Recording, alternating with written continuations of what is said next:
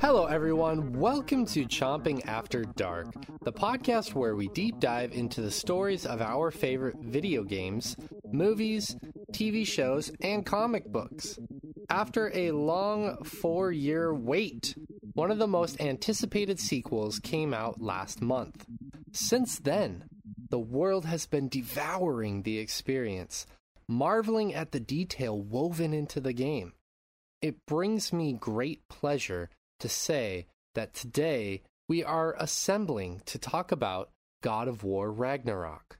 We are going to be deep diving into the story, and since we are in the midst of doing our Game of the Year shows at the time of recording this for the Chompcast, we will probably also be looking at some other aspects of the game while we wrap up our thoughts. Let's get into the intros. First, my name is Shay Layton, and I will be your host for this episode.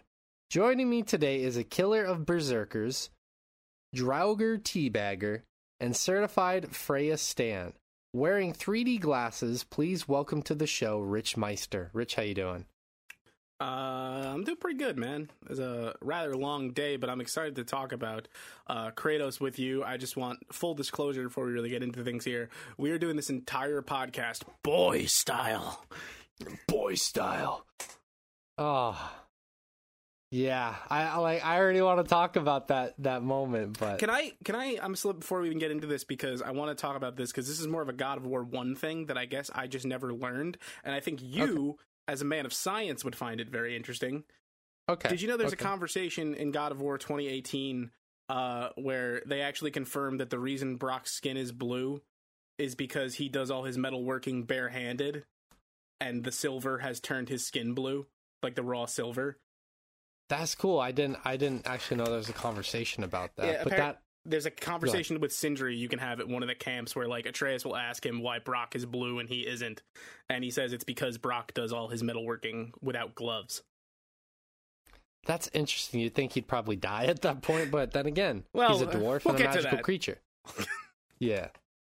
I actually knew there was this one guy back when I used to work at Coca-Cola years ago.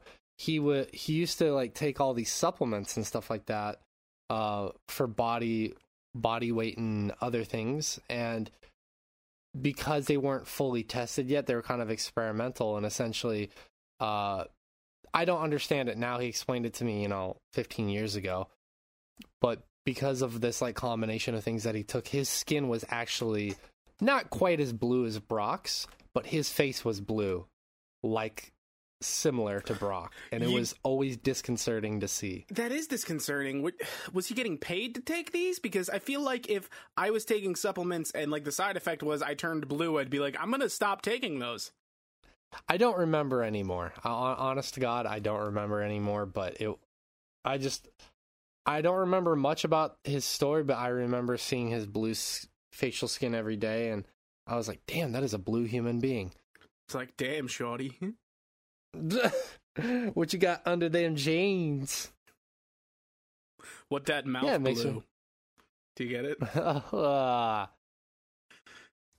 What that penis blue? Anyways, why is it blue? Why is it blue, Daddy? Oh no, that is getting deleted. Yeah, boy. Actually, that could work as who cares? As a woman saying that. Who cares nowadays? That could work as anyone saying it. Who cares? I don't care. Could have been a squirrel. You could have been Ratatasker. Yeah. Hey, and we're bringing it back around. So from this point on, there will be spoilers. If you are concerned with getting spoiled on the game, please go play it and come back to listen when you have completed it. To be fair, it is quite a long game, so be prepared, but goddamn is it worth it. But now, turn the lights down low, slip into something more comfortable, grab your Dropnir spear and sip on an exquisitely flavored beverage as we tell you a tale by the fireplace. Kratos is sitting by a fire in a cave warming himself up. Atreus enters the cave with the deer he hunted. Kratos decides that they will set out to avoid the storm. With their wolf companions towing their sled, they start traveling back home. On their way, they are attacked by Freya, still enraged and looking for vengeance at the death of Baldur. Kratos and Atreus manage to escape through their protection spell surrounding their home. Atreus rushes to tend to Fenrir, his dying wolf companion.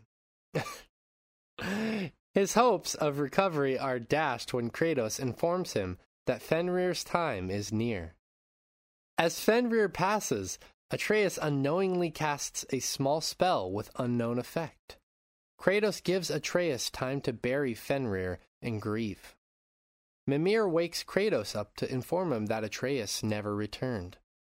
Kratos follows a trail of carnage and finds bandits have entered their home area. After dispatching them, he is ambushed by a massive bear. Narrowly avoiding a brutal death, Kratos chokes the bear, who suddenly glows and turns into Atreus. Atreus awakens with no memory of how he got there. So this game starts us out a few years where we left off, the story kicking off quickly. The game does a good job of reminding the player of where the last game left off, with starting to provide more context for the unanswered questions. Rich, what were your first impressions of the beginning sequences of the game? I really appreciate that they kind of went with that sled sequence is a good like opening set piece. Also kind of lets the game hit the ground running. There's a really good like sort of cinematic like wrap up you can watch from the menu if you haven't played the first one or just need a refresher, which is nice because it makes it easier for this game to not waste its time like reintroducing you to ideas and instead being like, okay, it's been 3 years, you kind of know the status quo and how we left it, let's just get right into it. And it's also cool too, and this will be a little bit more as we tease into it, but this game does a really good job of familiarity being a tool that's used for people who played God of War 2018, which is like a lot of the zones are places you have been in that initial game that are now completely changed by the coming of Fimbulwinter. Yeah. I agree with you. I really like that beginning set piece of them running away from Freya. I do think it has a little bit of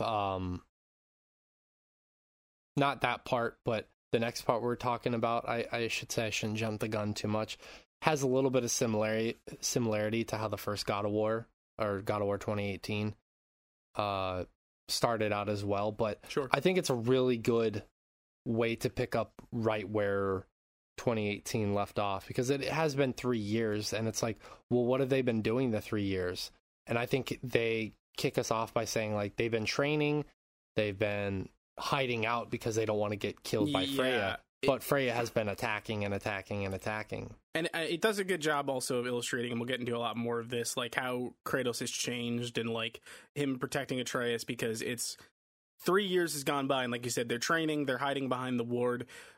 Kratos is not seeking out a fight, which is the Kratos we used to know. He's preparing because he knows a threat is coming, but he, much to Atreus's like dismay, kind of is not seeking conflict. Right, and it's kind of interesting to see the inklings of Atreus starting to take on what Kratos used to be, because he's like, why don't we just go attack her? Why don't we, strike back? And Kratos is like, no, it's not what we do. And it's a cool juxtaposition to see early on that definitely plays a role much later in the game, or I should say throughout the game. Yeah. Another thing I really like about the intro too is they establish kind of who Atreus is going to be in his teenage version of himself, which, I mean, we'll talk about a little bit later because I have a question specifically designed for this, but I was curious to see how the characters would change after 3 years, and how it would manifest in me, like how would I perceive these characters. So the game started off really well on those fronts. I do gotta say though, you and I talked about this on the Chompcast, we talked about this privately. This is record time for a game making me cry within the first 15 minutes when Fenrir died. I was bawling, and there's a few other times in this where I'm like, big sad times. Yes. I do want to point out, because it's on my mind now that you've mentioned it, as someone who didn't fully replay, but dipped like a few hours back into 2018, like the week leading up to this, just to kind of refamiliarize myself. I don't think it might have registered for a ton of people how much, like, not just the voice actor, but like the rendition of the character of Atreus has actually grown in 3 years. Like it's jarring if you're jumping right into it. Yeah, I remember Kratos being much more of his aggressive former self in 2018, and in this game he's much more, I mean, at least, yeah, without getting too far into the story just yet, he is much more willing to listen. He's much more patient. He's always considering multiple options. And that's something, even in 2018, he wasn't quite consistently there yet with doing. Yeah, so. No, it's definitely something that's been growing for him, and it kind of comes full circle in this game. Yeah. It's definitely going to be interesting to get into more of that. So let's jump into the next segment of story. Let's do it. Kratos, Atreus, and Mimir quickly rush home and reactivate their protection ward. As they are settling in for the night, they hear a series of lightning strikes. Suddenly, a hole is blown in the roof. Kratos rushes out to see Thor, the god of lightning. Thor asks if he can come in to talk with him. Kratos reluctantly allows him in. Odin arrives shortly after. Odin makes a proposition. He and Thor will leave Kratos, Atreus, and Mimir alone if Atreus quits searching for Tyr. Kratos refuses on behalf of Atreus, leading to Thor attacking him. They fight to a stalemate. Odin interjects that he and Thor will leave if Atreus agrees to visit Asgard. Afterwards, Kratos, Atreus, and Mimir take refuge at Sindri's house, located on Yggdrasil, the World Tree, with the help of Sindri and Brock. So before God of War was released, there was a lot of build-up to Thor being in the game, with both the design of the character and the voice actor, played by Ryan Hurst. What did you think of the entrance of Thor and Odin, the two main antagonists? I love everything about the way Thor and Odin are portrayed in this game. We've talked a little bit about this on the main podcast. There's this sort of dynamic of like Odin is like a mob boss, and the Aesir gods being like a crime family is basically the way they're portrayed, and it's done to really good effect because you have Odin as sort of not quite what I think anyone was expecting, the way he's talked about in God of War 2018, as like this, thin older gentleman who he's in control. He commands any room he's in, but he's not like physically intimidating. And Thor is just like the muscle. Like he's just a huge fucking guy. He towers over Kratos, which is not a easy thing to do. And he's not portrayed as particularly smart, not maybe quite as dumb as his sons from the first game, Igni and Modi, but like he's just there to be the muscle. He's there to intimidate you, and Odin is the one pulling all the strings. Right.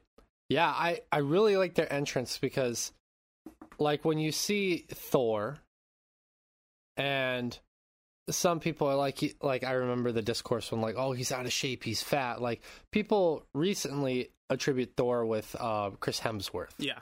Which is a very different take on the character. A very, very different take. I'm not going to say it's a bad take because I don't think it is at all. It's just a different take, but a lot of people were complaining like, oh, Thor has a giant massive stomach, like this is not believable. But when you see early on that this character is kind of like, he doesn't have to think much. He's muscle and then he drinks. Yeah. Which Odin makes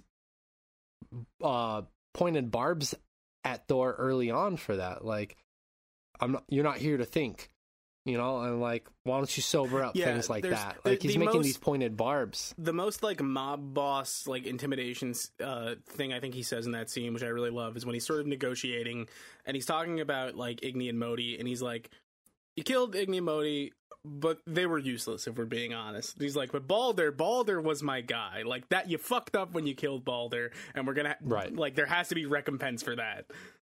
Yes. I forgot about him talking about it in that way, because yes, and I think that's fair to say too. I mean, if we remember the events from 2018, not that Igni and Modi were weak by any stretch of the imagination, but like, I don't really remember the fights between Kratos and those two characters, but I definitely remember the fights between Kratos and Baldur. Yeah. Igni and Modi were the fight, just to refresh you a little bit, like, basically, it's a fight that only happens because Atreus is feeling full of himself and basically seeks it out, and basically Kratos' hand is forced. Yes, that's right. I remember that now. But no, I really like the way Thor and Odin are portrayed in this game. The way they were talked about in 2018 and what they actually were and are in Ragnarok are two totally different ideas, because all you're hearing about in 2018 is who these characters are. You don't want to meet them. They're big baddies. And then, not to say that they aren't, because Thor and Kratos end up fighting to a stalemate, which is pretty impressive of Kratos if you think about it in some regards. But then it's also pretty impressive of Thor if you think about it, considering Kratos' past. But Odin was something that I did not expect. And like you said, the crime mob boss personality that he takes on, I was definitely not expecting that. And it was a very, very unexpected and pleasant surprise, I would say. Done to great effect. Yes, absolutely. All right, let's jump to the next segment. At Sindri's house, Sindri and Atreus reveal to the others that they have been re-examining the giant shrines in secret to determine the whereabouts of Tyr. They have discovered that he is alive and imprisoned in Svartalfheim. After quick consideration, Kratos agrees to go with Atreus to rescue Tyr in order to stop Ragnarok. They go to Svartalfheim and rescue a disoriented Tyr. They go to Alfheim and visit Groa's shrine to better understand the prophecy of Ragnarok. Kratos and Atreus battle through light and dark elves without the help of Tyr due to his newfound pacifism. They learn of an alternative prophecy where only Asgard is destroyed while the other realms are safe, with Loki, Atreus' giant name, being the champion of the 9 realms. Each segment of this game is a massive story and lore dump. Lore dump. So it's hard to succinctly sum up everything that happens. In this segment, we get a lot more information on why the light and dark elves are warring, as well as learning more about Tyr. So Rich, we will talk about the elves' conflict a little bit later. I want to discuss Tyr. Sure. Without jumping ahead to the reveal, what were your impressions of both Tyr at first and also of the alternative prophecy? I think something seems amiss about Tyr from the word go, maybe not in the way that the reveal ends up going, but we'll get to that later. But like something, he seems like shaken. He doesn't stirred. He doesn't seem shut up. He doesn't seem like a god of war. He's no Kratos, as they say. Right. As far as I'm sorry, it was on the tip of my... What was the second half of the question that for some reason has vacated my brain now? The alternative prophecy that they discover. Right. I think that just makes sense. And I like the idea of, like, Groa specifically just leaving bits out to kind of, send Odin on this, like the idea that, yeah, she would purposely misconstrue or leave out parts of the prophecy to leave Odin scrambling to try and save himself when knowing he is not technically meant to overcome any of it. Yeah, it's like, to jump in first on the Tyr stuff, it's like you have a man that's even towering over fucking Thor that you meet. Like, it's such a good introduction to him because he's got his arms folded on his knees and his like head is down on his arms, and essentially you get him up and he has these piercing eyes and he just towers over Kratos and Atreus. Fucking towers. He looks like a human tower. Kratos is like 8 feet tall. And this man towers over him. Yeah, and this guy's massive. And he seems like this I would say like former Norwegian black metal looking dude without the corpse paint. That's fair. That basically lost all desire to play black metal. He just looks like forlorn, and it's a weird look to think of, like the Norse god of war is forlorn. I was curious to see who he would be as a character, and again, very surprised at who he actually ends up being when you first meet him, because you expect him to be like, yeah, I'm free, let's go fuck shit up, but he's like, no, I don't do that anymore. And he keeps talking about it little by little while Kratos and Atreus are fighting the light and dark elves. And Atreus keeps being like, well, can you at least help us with this? Can you at least help us with that? And he's like, I won't help kill anybody, but I will help you guys with various obstacles. All he does is stay back and make shitty stew, as Brock says. Yes, exactly. Now, the alternative prophecy, I thought that those segments were really interesting and also very beautifully shot, by the way. Like, going into those giant shrines. You do it, I believe, 2 or 3 times in the game, where Atreus goes in with Kratos, and it's just beautiful inside of those little shrines, like visually. Yeah. I really like the way they're filmed. Or shot, I should say. Or both. Do you think some of this really happened? Absolutely. I mean, if Avatar, The Way of Water was fully shot. Shut the fuck up. But I think it's interesting. Obviously, it's a good foreshadowing of what's to come. This game is never light on foreshadowing, and I think it does a good job of foreshadowing like what could be, because like the foreshadowing is very on the nose, but at the same time the way that Kratos, Atreus, Mimir, and the other characters like Sindri, Brock, Tyr, so on and so forth, wrestle with the prophecies and whatnot and fate and everything, that even though it's foreshadowed, that I think it's given plenty of time to marinate. So like I really like this segment reflecting back on it, because honestly I didn't really remember too much until writing this script that they encountered that. Like it was kind of like in the back of my mind that this alternative prophecy happened, but I kind of forgot about it because of everything else that happens in the game. You go on a fucking journey. I like a good journey. I do too.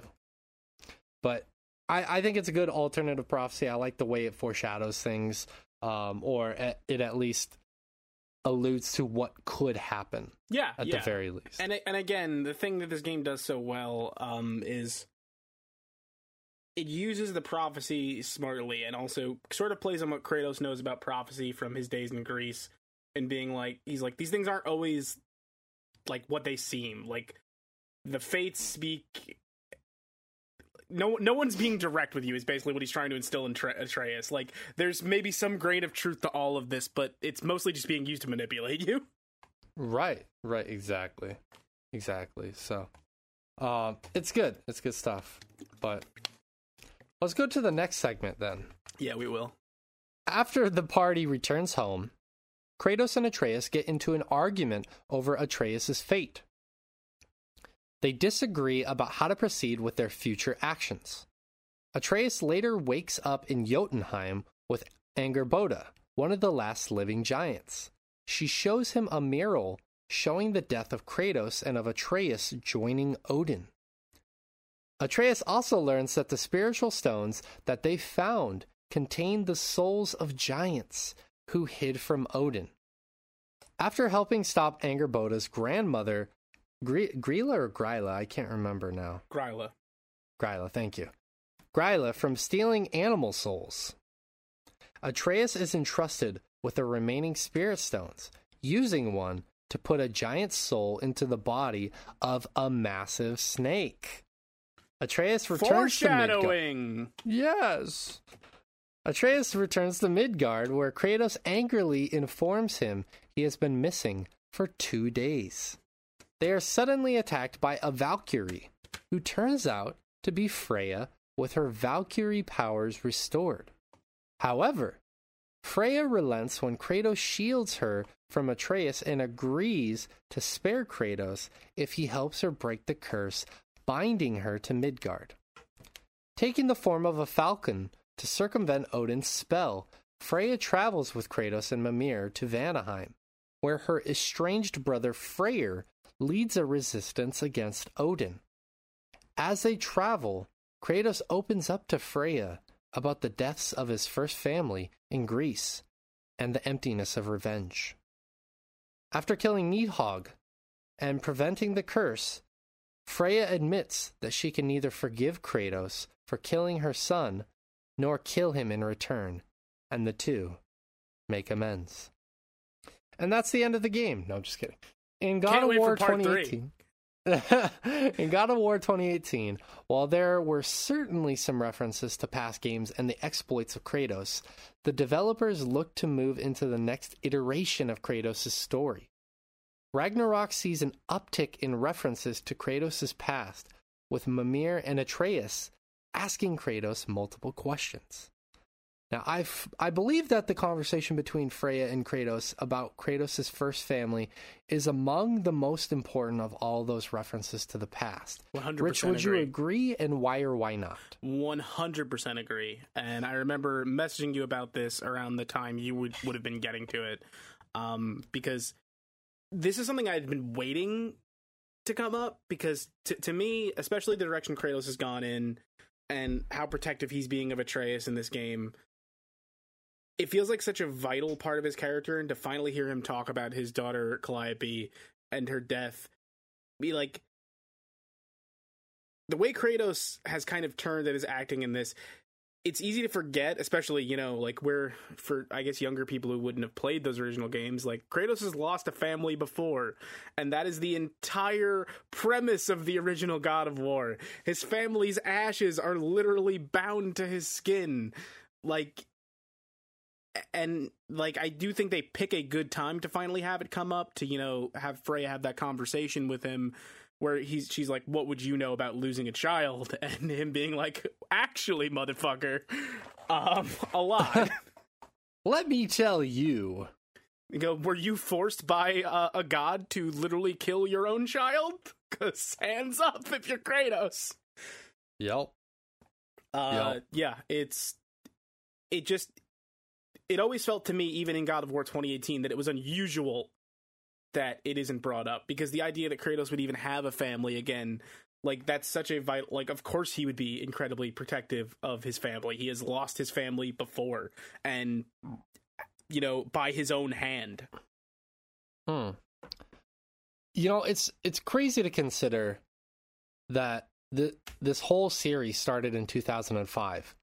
I've never heard of David Jaffe. I don't know what you're talking about. And the very first game starts out with you doing a quick time event of having sex as Kratos in a bed. The first game does not start off with that. Yes, it does. No, it doesn't. I've recently replayed the first game. That's what I remember. The first game starts with you on a ship trying to get out of Greece. It's attacked by a Hydra.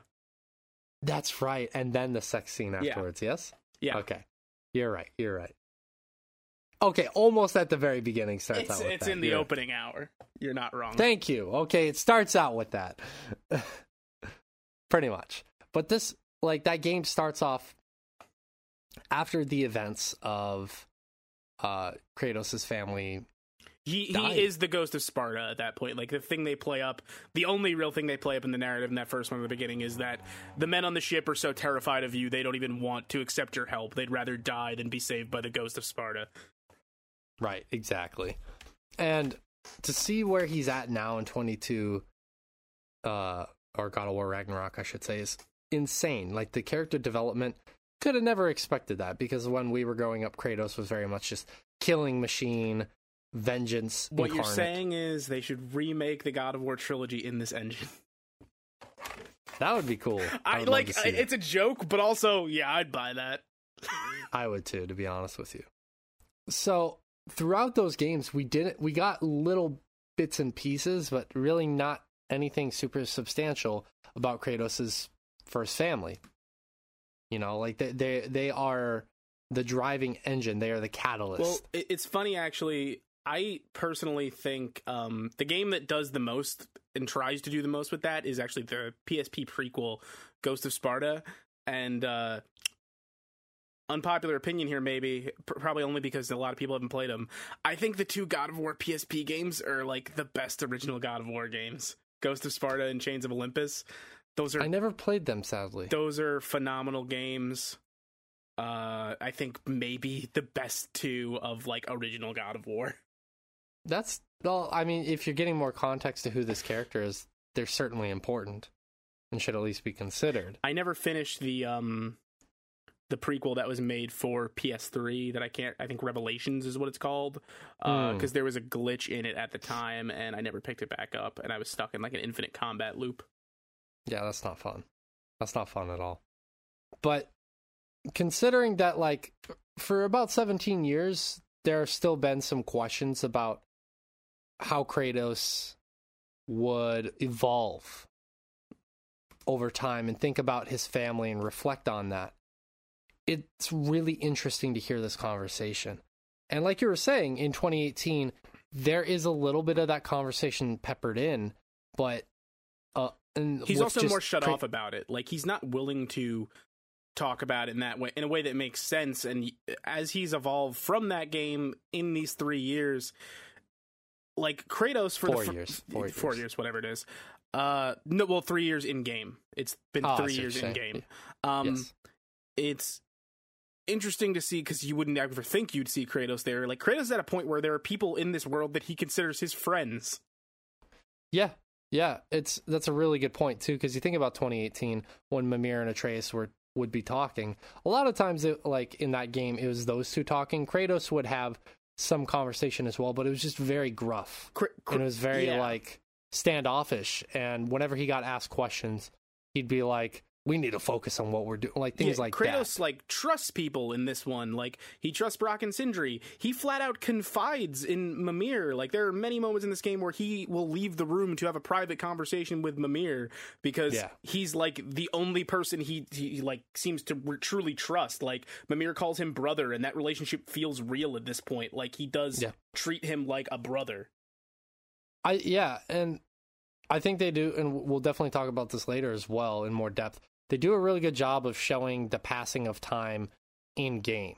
Like, 3 years that we didn't see what happened, we see that in real time. Yeah. And like you're saying, like the Mimir and Kratos relationship has evolved greatly. Yeah, that's one of the many ways that the game shows the passing of time, which I think is great. But this conversation had to happen between Freya and Kratos, because how else do you resolve that other than killing Freya?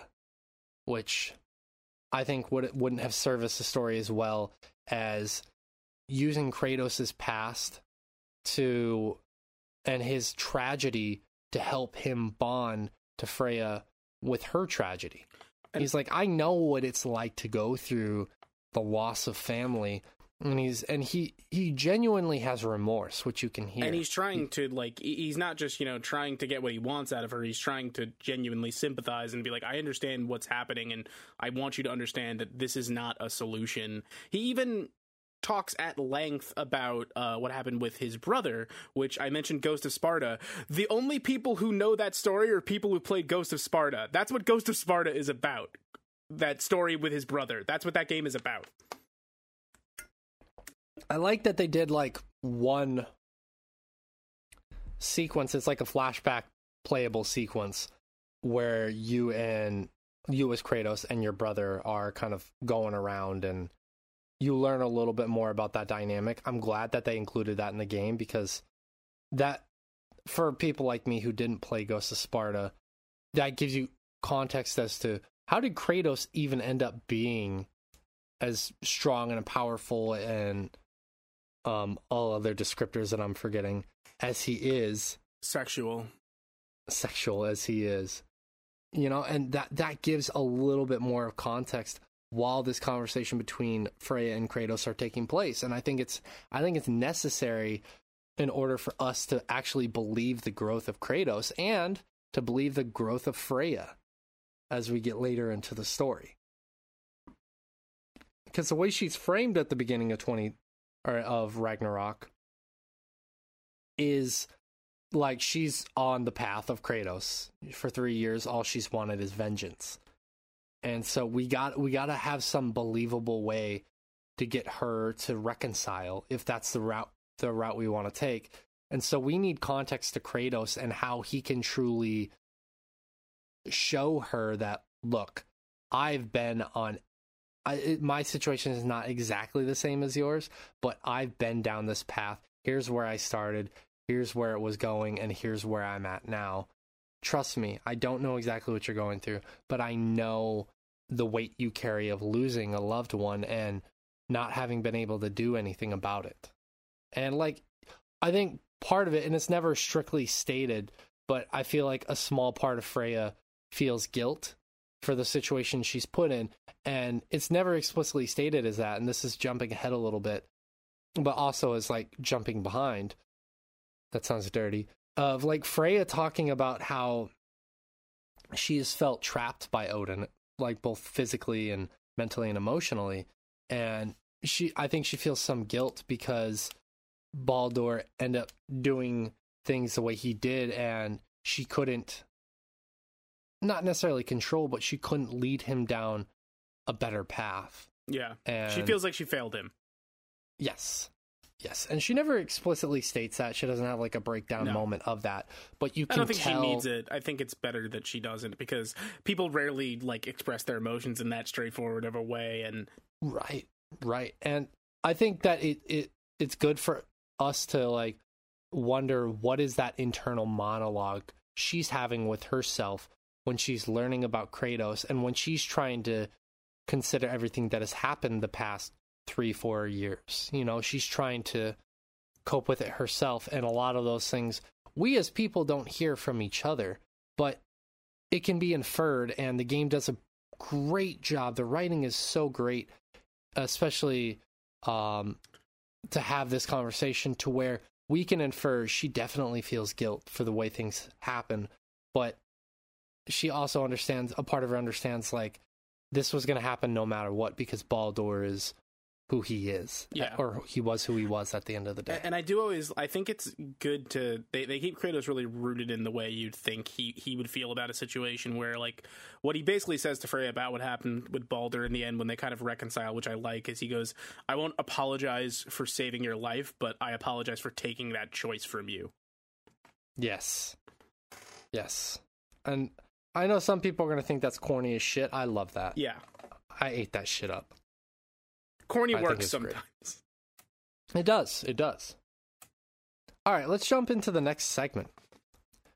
Back at Sindri's house, Kratos and Atreus have another argument regarding his recent deceitful behavior, causing Atreus to flee to Asgard to find a way to prevent his father's death. Atreus has a hostile encounter with Heimdall, but is saved by Thor and Odin. Odin informs Atreus that he needs his help in preventing Ragnarok by reassembling an ancient mask that can supposedly look into the rift between worlds and grant infinite knowledge. Meanwhile, seeking to reclaim Atreus, Kratos has Freya and Mimir lead him to the Norns, a group of deities that shape the destinies of others, who say that Heimdall is destined to kill Atreus.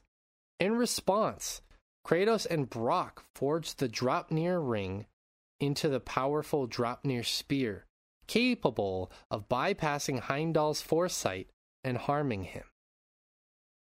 So the group, especially Kratos, run through all of these Norse mythological figures to continue on their mission to change the fate that they saw at the end of God of War 2018. So Rich, how does that compare and contrast to the pace to which Kratos would run through mythological creatures and gods in the previous games?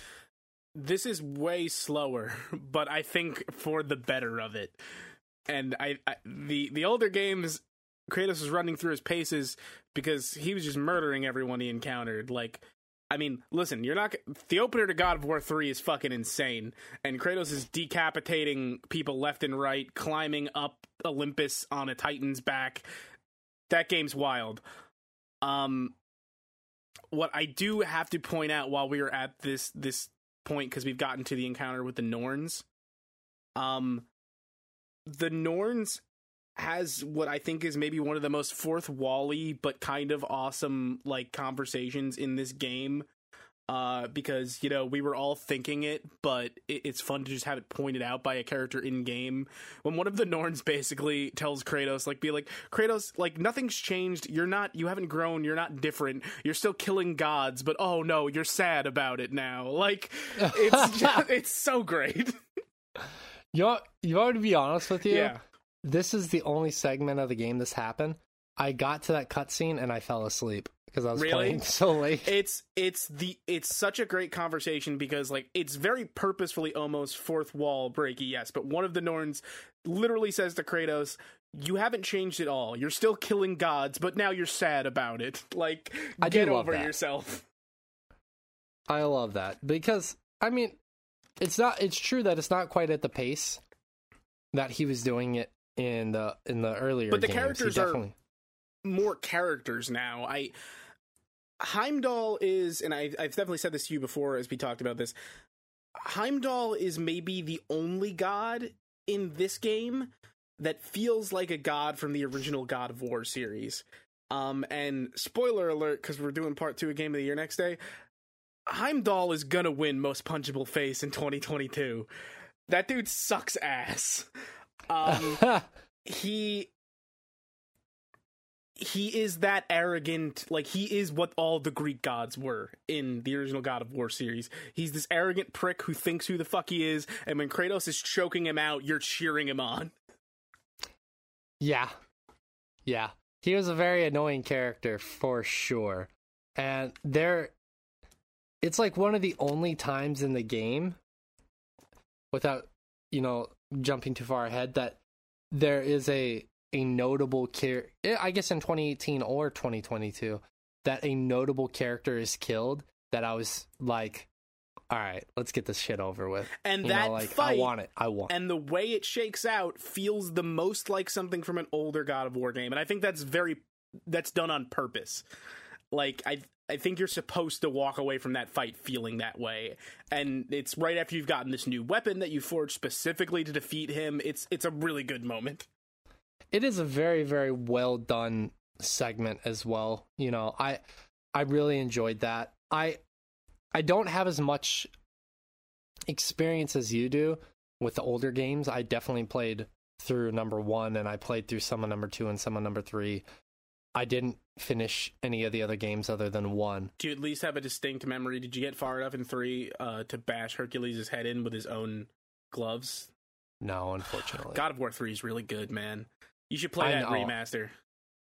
I need to. I actually own it. That's the one I would go back to if you're going to go back. That God of War 3 remaster is real good. I want to play through all of them again at some point in my life, but we'll see when that happens. But I definitely think that it's easier to run through Greek and Roman mythology, be able to run through gods, because there are so many gods that it's easier. There are a lot just of from Norse a number gods. standpoint to just run through them all versus Norse mythology, which does have a decent amount of gods, but not nearly as much. I think it's pretty comparable, the amount, but how many people are gonna know is a lot smaller. I feel like you talk about elementary school history classes, Greek and Roman mythology is such a big thing that kids are taught because we know a lot about it. And there were a lot of artifacts, and it's something, like that culture is something that is studied very extensively, so we know a lot about their gods in particular. Right. Let's so do from Egypt what I'm next. reading, well, just for example, just to give context, so people understand if they're more interested, there are 12 main Norse gods. Some people say that, or sources say there are as many as 66, but there are 12 main ones, and that's also and also to consider is that there are the Jotnar, which are also a part of the mythology of Norse mythology, whereas there were 12 main Roman gods, and it obviously extends beyond that. There are also, so yeah, I think you're right. It's very comparable. There are also different tiers of gods in Norse mythology, which I think is on its face a lot more confusing. Like, those from Valhalla are the Aesir gods, and then there are the Vanir, which are, like, the whole thing in Norse mythology is, like, to stop a war between these classes of god. Freya and Odin are married to, like, bring a peace, but Loki fucks a wolf at one point. Norse mythology is weird. Yes. All mythology yes, weird. is weird. Yes. I didn't mean to insult Nordic people. You guys read the Bible? This shit's wild. Right? Guy gets swallowed by burning a whale? bush. I'm like, Pinocchio, what? Yeah. But I will say that there is a lot more thought into the creatures that are the mythological creatures, deities that pop up in 2018 and 2022's Ragnarok. Like, even seeing Angerboda talk with Atreus about the Jotnar is really fascinating. And the game does a really good job of progressing the story. Like the main conflict of Ragnarok coming and Odin, also progressing the character development, also giving a little bit of historical relevancy, and talking about the mythology of this world. Granted, it's a reimagination of the mythology that actually exists, but there's definitely some deeply rooted history in what they're doing in the game, and it's really great. And I like that they take the time in, especially Ragnarok, to explore some of that mythology and to give more context, because one of the cool things about Kratos and about God of War in general that I think a lot of people are coming to love, and they probably learned that they love about 2018, is they're basically blending multiple mythologies together in this story. I think that's one of the reasons why, Assassin's Creed was so beloved at the time that it was, is like taking all these historical eras and kind of blending it together in a game. But I think what God of War does so well is Kratos is the living embodiment of that. He lived through the Greek and Roman mythological times. He experienced that to such a deep level. So now he becomes like this living embodiment of how does this compare and contrast to something like Norse mythology? And it's explored in such cool and interesting ways. For sure. I really love when he gets those questions about, like, what were the fates like? Because I remember Mimir asks this, what were the fates like back in Greece? And he talks about that, how it compares to the Norns and their trip to visit the Norns. And yeah, how he's like, oh, they just, speak in riddles, and like, yes. Kratos makes it very clear he did not care for his time with the Fates. No, and I even love that, like, you hear hints of his old character come back when he talks about some of that stuff. Yeah. Like, some of the time when he's reflecting on the past, you can hear how he's learned and grown. Like the conversation between him and Freya about his family and the loss of Baldur. But when he's talking about something like the Fates from Greece, he very much goes into old Kratos mode. And I also like when he's like, they're one of the conversations I specifically remember, because one of the collectibles are like these epic poems and Mimir will ask Kratos about like what his favorite poem is or whatever, and he's like, "Oh, I already have a favorite poem." And Mimir will be like, "Oh, I didn't take you for like a lover of the arts." And Kratos is like, I come from like one of the cultural pinnacles of the world. Like, of course I appreciate art." And you're like, I never thought of Kratos that way, but like, yeah, he came from Greece. Like, he talks about how he can play an instrument and has an appreciation for the arts. Like, Kratos is not as one note as you want to believe he is on the surface. Right. Like, honestly, and this is just because my brain is always trying to make comparisons to this. It reminds me of like the earlier seasons of Worf on Star Trek The Next Generation. Sure. And then later seasons of Worf where you learn that Worf actually likes music, Klingon opera, and he's a more detailed like you peel character. back those layers as he opens up and be like, I'm not just a guy with an axe. I like, I'm into stuff. Right, exactly. So, yeah, I mean, the pacing isn't quite as breakneck as the earlier games, but like, I think the Norse mythological creatures and deities that show up, the ones that they focus on are the most important ones, and the ones that they kind of run through, like the Norns, are there to service the narrative, and they do a good job of balancing which mythological creatures they focus on and which mythological creatures they kind of just show, acknowledge, help progress the narrative, and then move forward from. Like Nidhogg is another one where he has a lot to do in the Norse mythology. There's a lot about Nidhogg in that. Only thing he has to do in this is get decapitated. Yeah, that boss fight is amazing. That's a great one. You know what else, while we're at it? You know it's a great game? Nidhogg. Indeed. All right, let's jump back into the next segment of the story. While searching for mask pieces in Helheim with Thor's daughter Thrud... Oh, right, I forgot Atreus about the mask. What? I forgot that this is The Mask starring Jim Carrey. Mm-hmm. Loki's mask. That's right. Atreus accidentally releases the giant wolf Garm, who begins tearing holes in the realms, allowing Hellwalkers to wreak havoc across the 9 realms. Atreus reunites with Kratos as both attempt to stop Garm. During the fight, Atreus realizes he accidentally bound Fenrir's soul into his knife when the wolf died. After they weaken Garm, Atreus stabs Garm with his knife and resurrects Fenrir by infusing his soul into Garm. Now reconciled, Kratos and Atreus return to Sindri's house.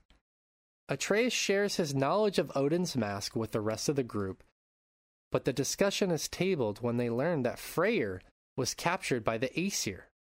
Kratos, Atreus, Mimir, and Freya return to Vanaheim to rescue Freyr, during which Kratos is forced to kill Heimdall and claims Gjallarhorn? Yes, right? Gjallarhorn is the horn held by Heimdall that signals the beginning of Ragnarok. Right. Inevitably setting Ragnarok in motion. So one aspect that you and I liked in God of War 2018, Rich, was the interaction between Mimir, Kratos, and Atreus. We really liked the banter that those three had, as well as the relationship that blossomed from beginning to end of that game. God of War Ragnarok builds upon that idea as both Kratos and Atreus have missions on their own while working towards similar goals. So because of this, they individually build relationships with other characters. While there are many excellent ones to choose from, which was your favorite of the relationships to develop over the course of the game, and why? Damn, this is a tough question. Yeah, as I was writing it, I was like, I don't even know if I can answer this one. Yeah, wow, you really put me on the spot with this one. There's so many. There, like, it sounds like I'm being like, oh, there's just so many. I can't pick just one. Well, why don't we just talk through like some of the high points and then one of the high points, and this is, I classically am a fan of like show me, don't tell me, as far as relationships go with characters. This takes a little bit of both, and I think it does it well. Which is Atreus and Sindri. And I say it does both because you kind of get the feeling initially in the 3 years that have passed, especially Atreus talking about having like sneaking off and going to see some of the tapestries and Giant stuff. shrines. The giant shrines, yeah, in secret. Like, him and Sindri have sort of like grown this trusting relationship, and Atreus even says as much, that he thinks of Brock and Sindri like his uncles at this point. And they just kind of have a good Sindri in the first game, you know, is like very standoffish, and he still has that element to him, but there's like almost this bullying level of like, he wants to help Atreus, and Atreus is like Sindri, but also is going to exploit that and use him to kind of force him to help him into doing what he wants. But they have a good banter. I like that relationship. A lot happens with Sindri as that game goes on.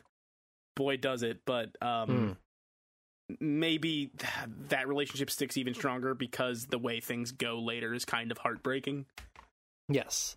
I think that's a really good relationship. I even like Sindri and Brock in this game, just because, like, in 2018, it seems like they're two brothers, and there are moments, you know, like when they first bring you to their... And that relationship is negative when that game starts. Let's not forget, they're estranged at the beginning of true. 2018. Yeah. And you kind of bring them together. Yes. That's a good point.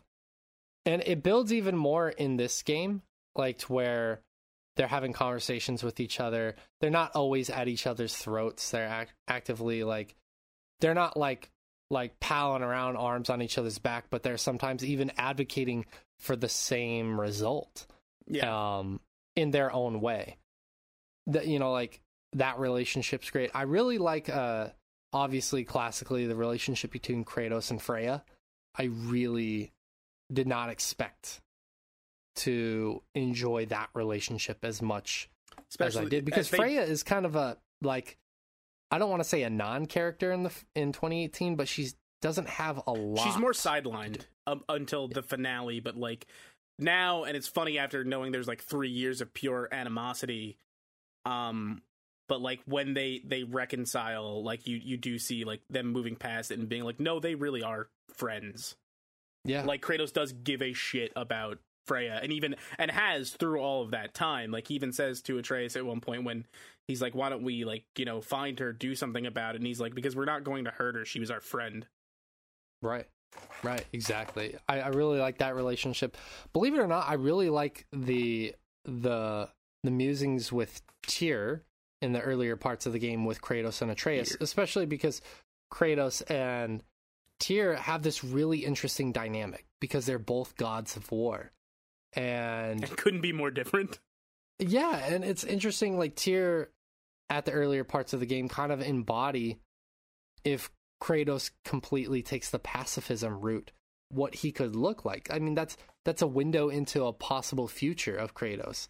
And I think Kratos understands now, whereas if he were to encounter Tyr even in 2018, he wouldn't understand why Tyr is the way he is right now. But as we see him, as the Kratos of Ragnarok, we understand much more why Kratos can understand who Tyr is, and why Atreus can't quite Atreus understand. can't grasp it, yeah, but with everything Kratos has been through, like Kratos has multiple times where he goes, I do, like, Mimir or Atreus will be like, oh, you know, isn't that crazy? And Kratos is like, I don't think it's crazy to not be actively seeking out war. No, I don't think that's crazy at all. Like, yeah, exactly. I love the interaction between Mimir and Kratos, both that and Mimir and Atreus. Thrud and Atreus is a big one for me too. There's another tough scene to watch towards the end of the very end of the game between Atreus and Mimir, which we'll get into in a little bit. But even like the Angerboda and Atreus stuff is great. Yeah. You know what? Actually, I think one of my favorites, because I did not expect it at all, and it's a little heavy-handed, but it's played off really well, is Thor and Atreus. Oh yeah. They do a pretty. I really like that relationship when they're kind of begrudgingly forced to work together, and like. It's funny to almost see, like, as one of my favorite bits in that is when you're in Muspelheim and Atreus is trying to basically get like 5 minutes alone to go check out one of the giant shrines, and he keeps like talking to Thor about like, oh, when me and my dad were here, there was like this combat arena, and he keeps trying to like talk it up to eventually convince Thor to like fuck off for 10 minutes and then go do the combat arena. Yes. It's all very good. The Crucible. Yeah, I really like that segment. I like the segment after where, you know, they're talking about how they're both sons and they're kind of at the will of their fathers in some regards. And they're talking about, you know, the deaths that have occurred in 2018 and what's happening, and sowing the seeds of discourse for Thor is what Atreus does in that segment. And it's really good because it is a little bit heavy-handed. And Thor, and this is like the other fourth wall breaking moment of the game where Thor is like, I don't need a fucking child to, you know, give me advice. And it's like, it's breaking that's not stereotype, that, I don't know why I'm forgetting this word. The trope.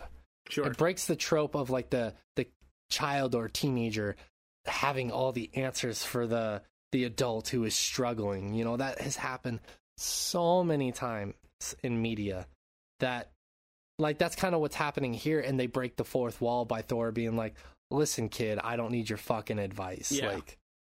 I love that. And, you know, like, it ends up, you know, Atreus being right, of course it does. Mm-hmm. But they don't do it in such a saccharine way, which is what I really like about that relationship as well. Like, Thor largely isn't going to change by Atreus's words. Thor has had years of drinking himself to non-death, estranging himself from his family. There are even segments, which I love, where you can eavesdrop on him and his wife arguing, or him and his daughter arguing. I do like, actually, I just thought of this while you're bringing up that happens. There's a really great thing that there's multiple points where you could listen at Thrud's door, you could listen at Thor and Sif's door to hear what's going on. There's one point in the game where you get the option to listen at Odin's door, and if you go to do it, all you get is him going, I know you're out there, Loki. Step away from the door. I didn't know that, actually. Yeah, there's like a conversation he's having with Thor where you can choose to listen to the door, and if you do, he's like, I know you're out there, Loki. I'll catch up with you in a second. Go back to your room. I like that. I've heard that, like, if you listen long enough, eavesdrop, that there's a point where they're like, we have nothing else to talk about. Why are we still here? Like, shit like that. Yeah, like, the game acknowledges those funny moments. But, like, even with, we haven't talked about him much, Kratos and Ratatoskr. And Ratatoskr is the guardian of Yggdrasil, the world tree. But Master Kratos. I like even like his, as you learn later, he has these like spectral squirrels. One of whom you met in they represent different parts of his personality, and you encounter those different parts of his personality in the world, especially when you're doing a lot more of the side mission stuff. I even like that dynamic a lot between those two, if you consider like those spectral parts of his personality a part of Ratatoskr. One of my favorite like little blibs of dialogue thrown in is outside of Brock and Sindri's house in the Realm Between Realms. There's like a chime you can throw your axe at to summon Ratatoskr if you need him. And at one point in the story, Ratatoskr is, for narrative reasons, not there. And if you throw the axe at the chime, just the angry element of his personality is there, and he goes, he's busy, fuck off! Dude, I love that. I love that shit so much. I really do. Yeah. I honestly, if I were to pick one, though, if I had to pick a relationship, besides the obvious of even just like Kratos and Atreus, because I think I like their relationship a lot in this game. Mm-hmm. I actually think in some ways that I liked their relationship in 2018 better than I do in this game. Not that they have a bad relationship in this game at all, but I like them like building it up, and I love their relationship in Ragnarok a lot. I think I would have to pick between I don't know if I could decide between Kratos and Mimir or Atreus and Mimir. I think if top tier for me is probably Kratos and Mimir.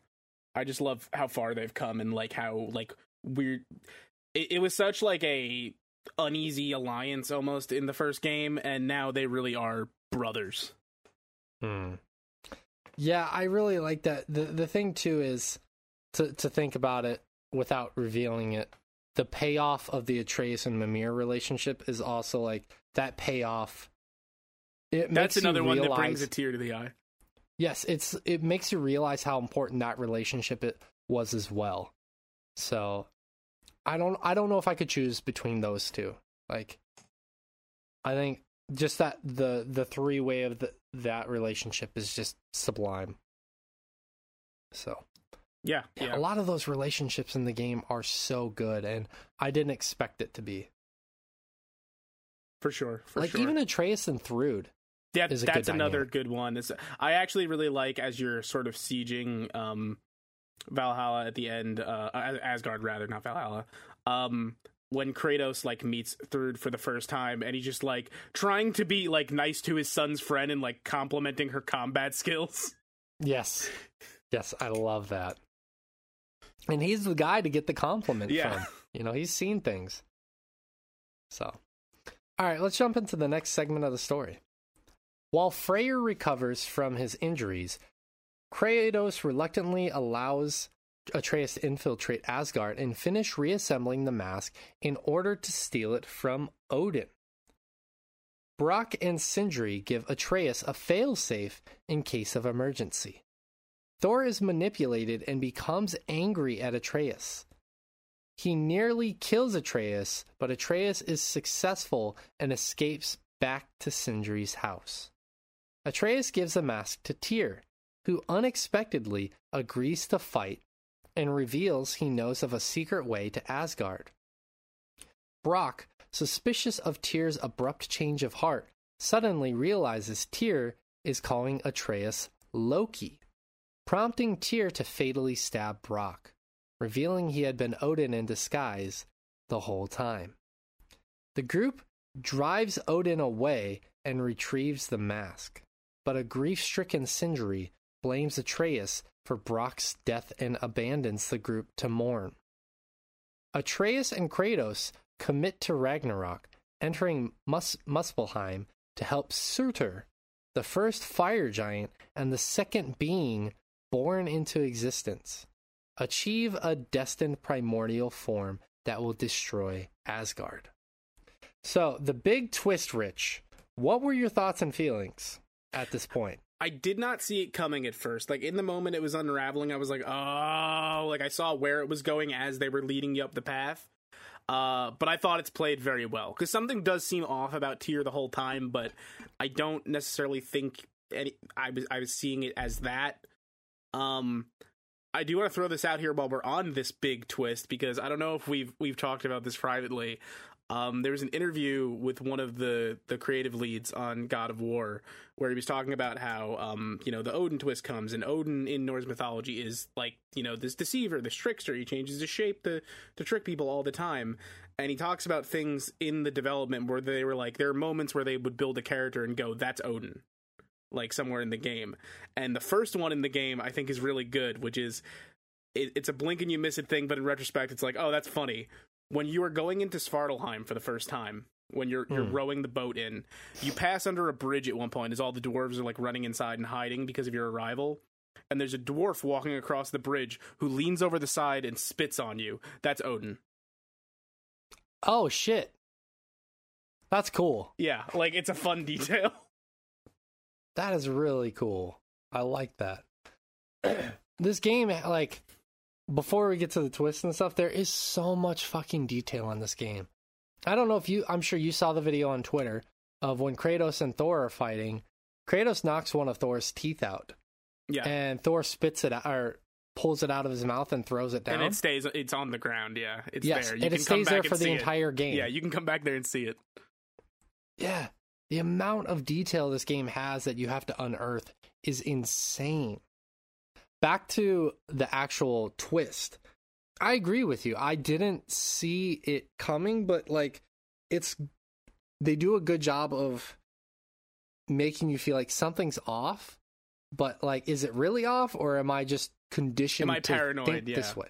And also to have it be Brock, who is not ever really pegged as the most clever character in the game, be the one who's finally like, no, something's not fucking right here. Yeah, I love that it ended up being him. I don't love that he ended up dying, but I love that it ended up being him who knew, like, who figured it out. Yeah. And it's interesting when you think about it, because like we talked about before, with Tyr being the former god of war, part of you really wants to believe that, like, it's this character that has just changed through grief and being alone for so long and in prison for so long, that, yeah, it truly makes you wonder. But then also you start to think about the small pieces of the puzzle. Like, when you found him, the way you found him, it seems so, like, pedestrian, the way he was imprisoned initially. It really does. And how, like, there was no urgency whatsoever to him wanting to escape. Like, zero. He didn't even want to get out at first, yeah. Which is Odin hamming it up to be like, oh, he's, like, he's just used to it. He's been down there for so long. He's not ready to rejoin the world, and he's broken. Right. He lays it on really thick there.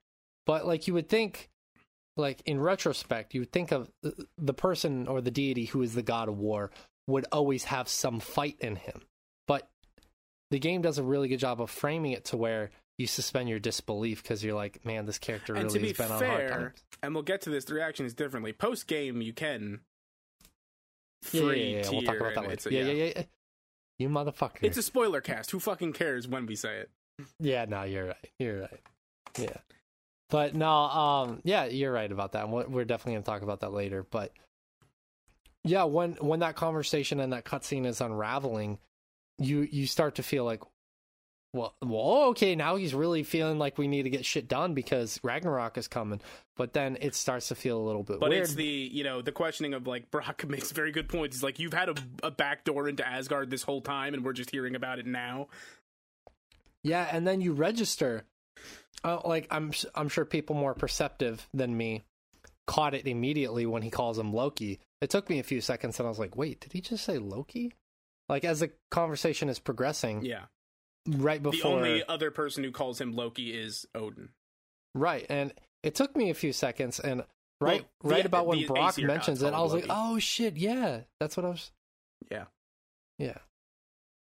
But man, the thing we haven't really talked about, that I know you're going to want to talk about, is what's revealed in this game when, between Sindri and Kratos and Atreus and Mimir, is that at some point before in the past, Sindri basically brought Brock back to life. And they allude to it early on when, like, they talk about, like, them getting kicked out of Svartalheim, the doors not wanting them there, and that part of the reason is that they believe Brock being alive is unnatural, because Brock died, Sindri could not live with it, and he went to what in Norse mythology is like the Well of Souls, and retrieved all the parts of his soul, except for one. There's one he couldn't recover.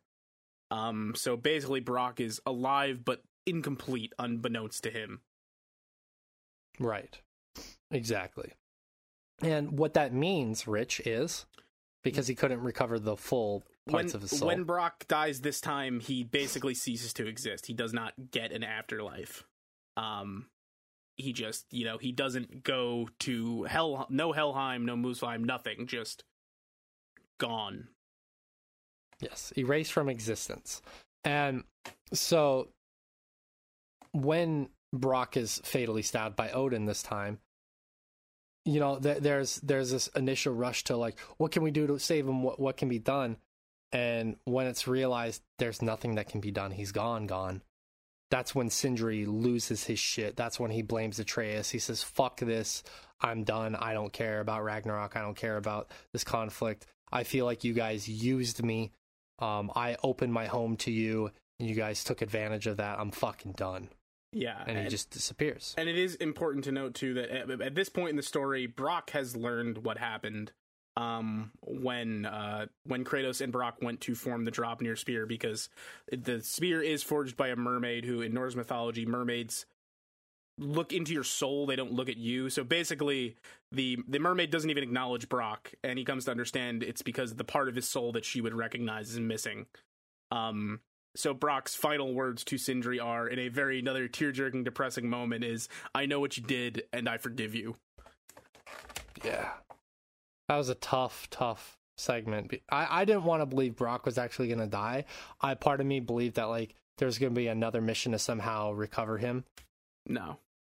He's gone, and it's he's such a good character, but again, you and I talked about this privately. I do think having a way to save Brock would lessen, it would ruin the impact, and it is a very big, impactful, big moment of the story that has long-lasting ramifications. Yes, which I'm excited to talk about later, but yes, yeah. I know it's a necessary death, and we can't just, like, continue to have, like, the Avengers cast of characters and God of War, Ragnarok, and beyond, as much as I would like that. Like, I think that some of those, not just Avengers, but like some of those kinds of franchises who build up this huge cast of characters kind of spoils us. For any comic book fans, this is just, you remind me of a weird thing from my life. The comic shop I went to for years as a kid and in through like college was called Stinky's. The old man who ran it went by Stinky. He was an awesome guy. It set my comic side for me every week, and we used to talk about death comic book events with him. I remember specifically when the Death of Wolverine was coming out, Stinky rang me up for issue number 1, and he looked me dead in the eye and he said, he'll be back in 6 months. The only guy who stays dead in Marvel Comics is Uncle Ben. I love that. But I think that Brock's death was necessary to build a more interesting narrative, to build more character development. Had he somehow been brought back, again, it would have been too saccharine. It would have been too feel good. Yeah. And there needs to be some consequences to what they're doing. We need stakes, baby. Absolutely. But yeah, it was a great twist. Like, even if it was foreshadowed, and even if it is somewhat predictable, I still think it's a great twist. Like, great twists don't have to have zero foreshadowing. And some people feel the opposite. I feel like a good twist should have some foreshadowing. And even if it is a little bit predictable, otherwise that doesn't make it without any the foreshadowing, less impactful. It feels unearned, in my opinion. I agree. In my correct opinion. I agree. Okay, so the next segment. Under Kratos' leadership, the united forces of the other realms gather at Tyr's temple in Midgard. Kratos sounds the Gjallarhorn, opening all realm travel to begin the siege of Asgard. Initially, the battle does not go well. The other realms are quickly cut off. The elves and Vanir struggle with Asgard's defenses. Sindri comes alone so that no more dwarves will die, and the army is forced to rescue innocent Midgardian refugees from the uncontrollable Surtur.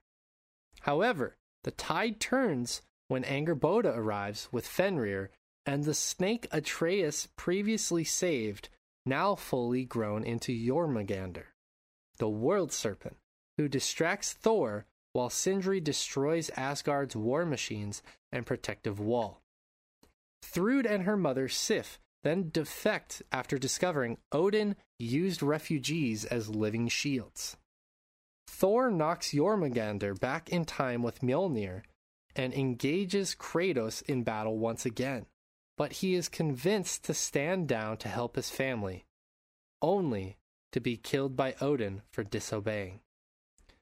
Odin then engages Kratos, Atreus, Freya, and Mimir, and the group overpower and defeat him.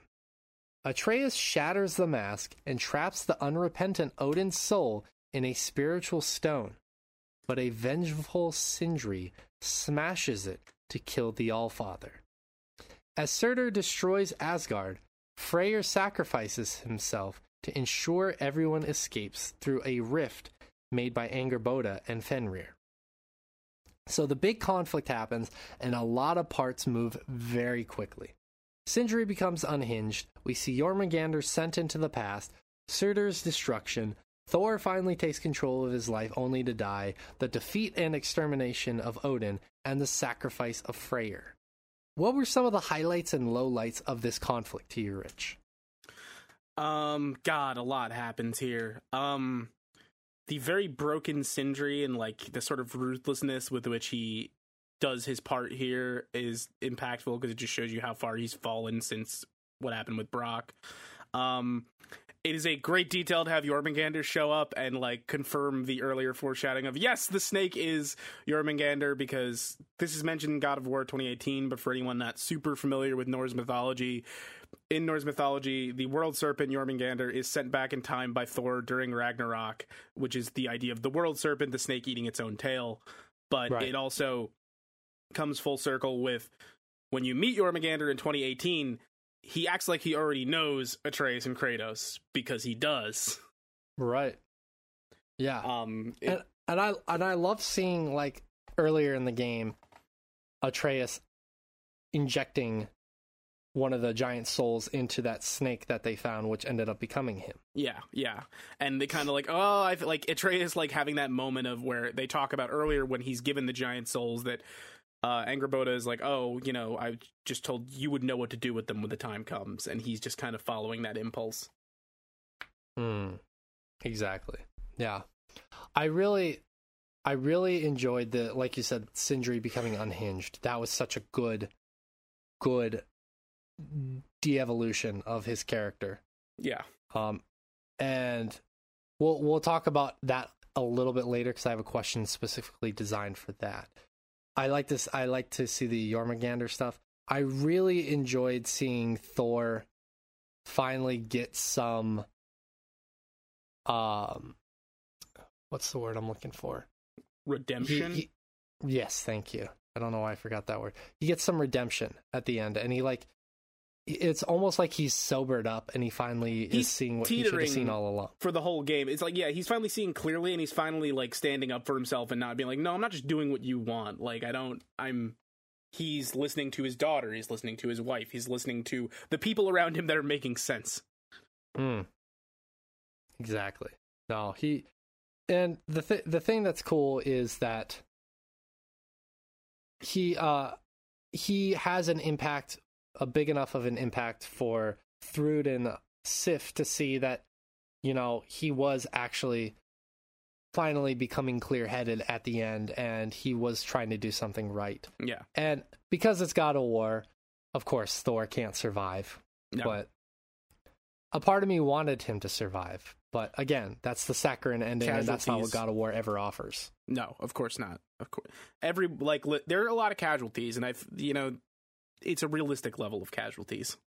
I think so. I fully believe Odin would have did what he did, and the thing is, I think that's really important to show is that Odin does seem like this crime boss throughout the whole game. This guy who's pulling the strings. We don't ever really see his true power until this moment. Yeah, he's never required to lift a finger until now. Right, and this is the time he is required, and you're like, oh, fuck. Now I understand why they're afraid of him. This is why they listen to him, yeah. Right, and I think that's such a poignant moment in the story, and it shows just that much more why it takes Kratos, Atreus, Freya. All together. Well, it's like, and I don't know if we said this on this podcast in particular, but like, Odin shuts down Thor in 2 minutes, and for the majority of the game, whenever Thor and Kratos clash, they're pretty much portrayed as equals. Right. Exactly. And so it takes that much more to defeat Odin, which I think is really, really important. It's really important. Yeah. That's such a good segment. The lowlights for me, if I'm going to be honest with you, one of the biggest ones that I was kind of left scratching my head, maybe this is the main one or the only one, is Freyr's sacrifice was kind of head scratching to me. Mm-hmm. Like it felt like unnecessary, and like the lack of fanfare surrounding it. Yeah, it was maybe felt kind of bizarre to me. Like, I don't think it was necessarily bad, but yeah, the least impactful of all the sacrifices that happened. It was almost like they had like to tick a box of like, somebody else needs to die too, Freyr. Right, that's what it feels like. It's like they're just like, roll the dice. Ah, Freyr, that's you. Because it just as well could have been any other character. But maybe because, like, and I get why. Like, you think about it logically. His character is, like, rescuing him and getting him on our side to reunite the elves is all, like, catalysm. Like, it's all catalyzing certain parts of the story. Sure. But it's just, like... Elves love that boy. With how much the game spent on talking about him, especially when you consider when you are in Alfheim, and Kratos, Atreus, and Mimir, and also Kratos and Freya, even more so, and Mimir are talking about why the elves loved Freyr so much. Like, you get a ton of backstory about that when it's you and Freya going to Alfheim. And it's really interesting and important stuff. You get a ton of context to who Freyr is, and it seems like, oh, he's going to have a big role to play. And he does have a decently sizable role, but the way they're just like, oh, he's like, I'm just going to stay behind, and then I felt more emotional attachment to his sword. Yeah, Ingrid was really important. It was nice that they got back together, though. You know, it's nice to see them together in the end. Yeah, absolutely. Absolutely. But Ingrid, that's the sword's name, right? I was right? Okay. Yes. Ingrid is Freyr's sword. Yes. That was helping Atreus for most of the game. Yeah. But I just thought that was such like a, oh, okay, he's dead? That's it? Okay. And like Freya mentions it in the next segment we're about to talk about, but it's like, it's not even like her the only main people focus. who feel like they're really mourning him are his followers specifically, and the way they talk about him after you get back. Right. So it was interesting. It was like I thought it could have been handled with a bit more heft. I get why it's not. Because there's so much else going on, and there are deaths of other characters that we already feel way more attached to, so they're given more attention, I think, understandably. Like, I'm still reeling from Brock's death at this point. Same. So I get that. The destruction of Surtur, like, it's kind of like in the middle for me. Like, I think that there should have been a little bit more impact to that, because he's the second creature, according to Norse mythology, to ever exist. I do really like the way Surtur is portrayed in this game, though. He's like sort of melancholy and like being like, I don't care about any of this. Like, well, yeah, because I mean, he's seen the rise and fall of so many things. Yeah, and yeah. I do also really like how they kind of go back to sort of circumventing the prophecy and pumping Surtur up in your own way, like using the primordial fire from the Blades of Chaos to strengthen Surtur. It's an interesting idea. Yeah, it was a good marriage. Excuse me. It was a good marriage of Kratos and his past and Surtur and just the Norse mythological past in general. I thought it was a good marriage of those two. Yeah, for sure. Okay. Well, what's customary at this podcast is to do something I like to call the mad dash to the end. This is where I read the last little bit of story, and then we reflect on it and the game as a whole. So, here we go. Holy says. After this... What's that? No, it's going. Oh, okay, sorry. After the siege, Atreus reunites with Angerboda in Midgard, who shows him and Kratos a mural his mother Faye had deliberately destroyed so that they could determine their own fate. Atreus resolves to find the other surviving giants, and he bids a heartfelt farewell to his father and Mimir. Looking further into the shrine, Kratos discovers a mural depicting him as a beloved, peaceful god revered by all. Finally hopeful about his future, Kratos recruits Freya and Mimir to help rebuild and restore peace. Asgard's... Oh, I forgot how to pronounce this. Einherjar? Yeah. I need to see the word, because whatever it is, you were butchering it. Nah, I can't remember how to... Hold on, we're going to look this up right now. We're going to do this we're doing it live. Hold on. Sorry. This is not the most interesting I can't not pronounce this. Hold on. You ready? Yeah, sure. Oh, we're getting a 6-second ad. Einherjar. Eingard? Einhard? Let's find out. We are looking at how to pronounce this Norwegian word. How do you go about pronouncing Just it? say the word, you fuck! Einherjar. Oh. Einherjar. Einherjar. Einherjar. Yeah, I definitely butchered that. Yeah. Einherjar. Asgard's Einherjar are cleared out, and Freya kills the vengeful Valkyrie queen Na? I can't remember how to pronounce her name either. Gna. Gna. Yeah. Gone. Or Gna. Maybe it's Gna. Ganesh. Gilgamesh. To reclaim her title, the Aesir relocate to Vanaheim and finally achieve peace with the Vanir. Thrud begins wielding Mjolnir in honor of her father, I like that and one. the real Tyr is discovered and freed in Niflheim. In the game's secret ending, Kratos, Freya, Mimir, and an unforgiving Sindri attend a Viking funeral for Brock in Svartalfheim. And that's the end of the game. So, go ahead. Oh man, that secret ending, man. It gets me.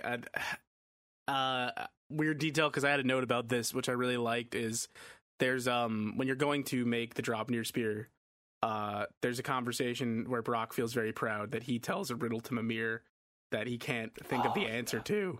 And on the beach, when you're giving the funeral, Mimir finally figures out the answer to the riddle, and it's just like a very sad moment.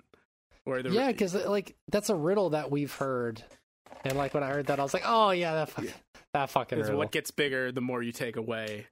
And right. Mimir can never figure it out. And as they're standing on the beach, the last thing he says is a hole. Yeah, and it's like it's on the nose in a way, because it's so like, on the nose, but it works.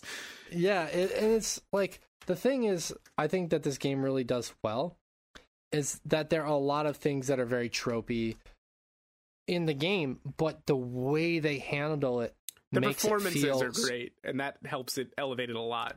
Well, the performances are great. The writing is phenomenal as well, because like instead of eventually him like figuring it out later, like 5 minutes later, like, oh, it's a hole. It's hours later, and naturally it's like so on the nose for what's happening. It's like it feels like a lifetime later too, because when it's happening, it's very early in the game that Brock and... It's not that early. It's when you're going to make the spear. I mean, that's still like halfway through the game. That's like in the third. It's over halfway, but it has been hours. Is the point? To me, like I guess to me, because I did all the side content before I did the final conflict. I did a lot of it after the final conflict. Yeah. Okay, so that makes more sense. To me, it felt like so much. Like it felt like a lifetime. Well, ago, it's enough that the first time he says it, your reaction is the same as Kratos, where you're like, "What?" Like, because he just says a hole, and Kratos is like, "What?" And he goes, "It gets bigger the more you take away a hole."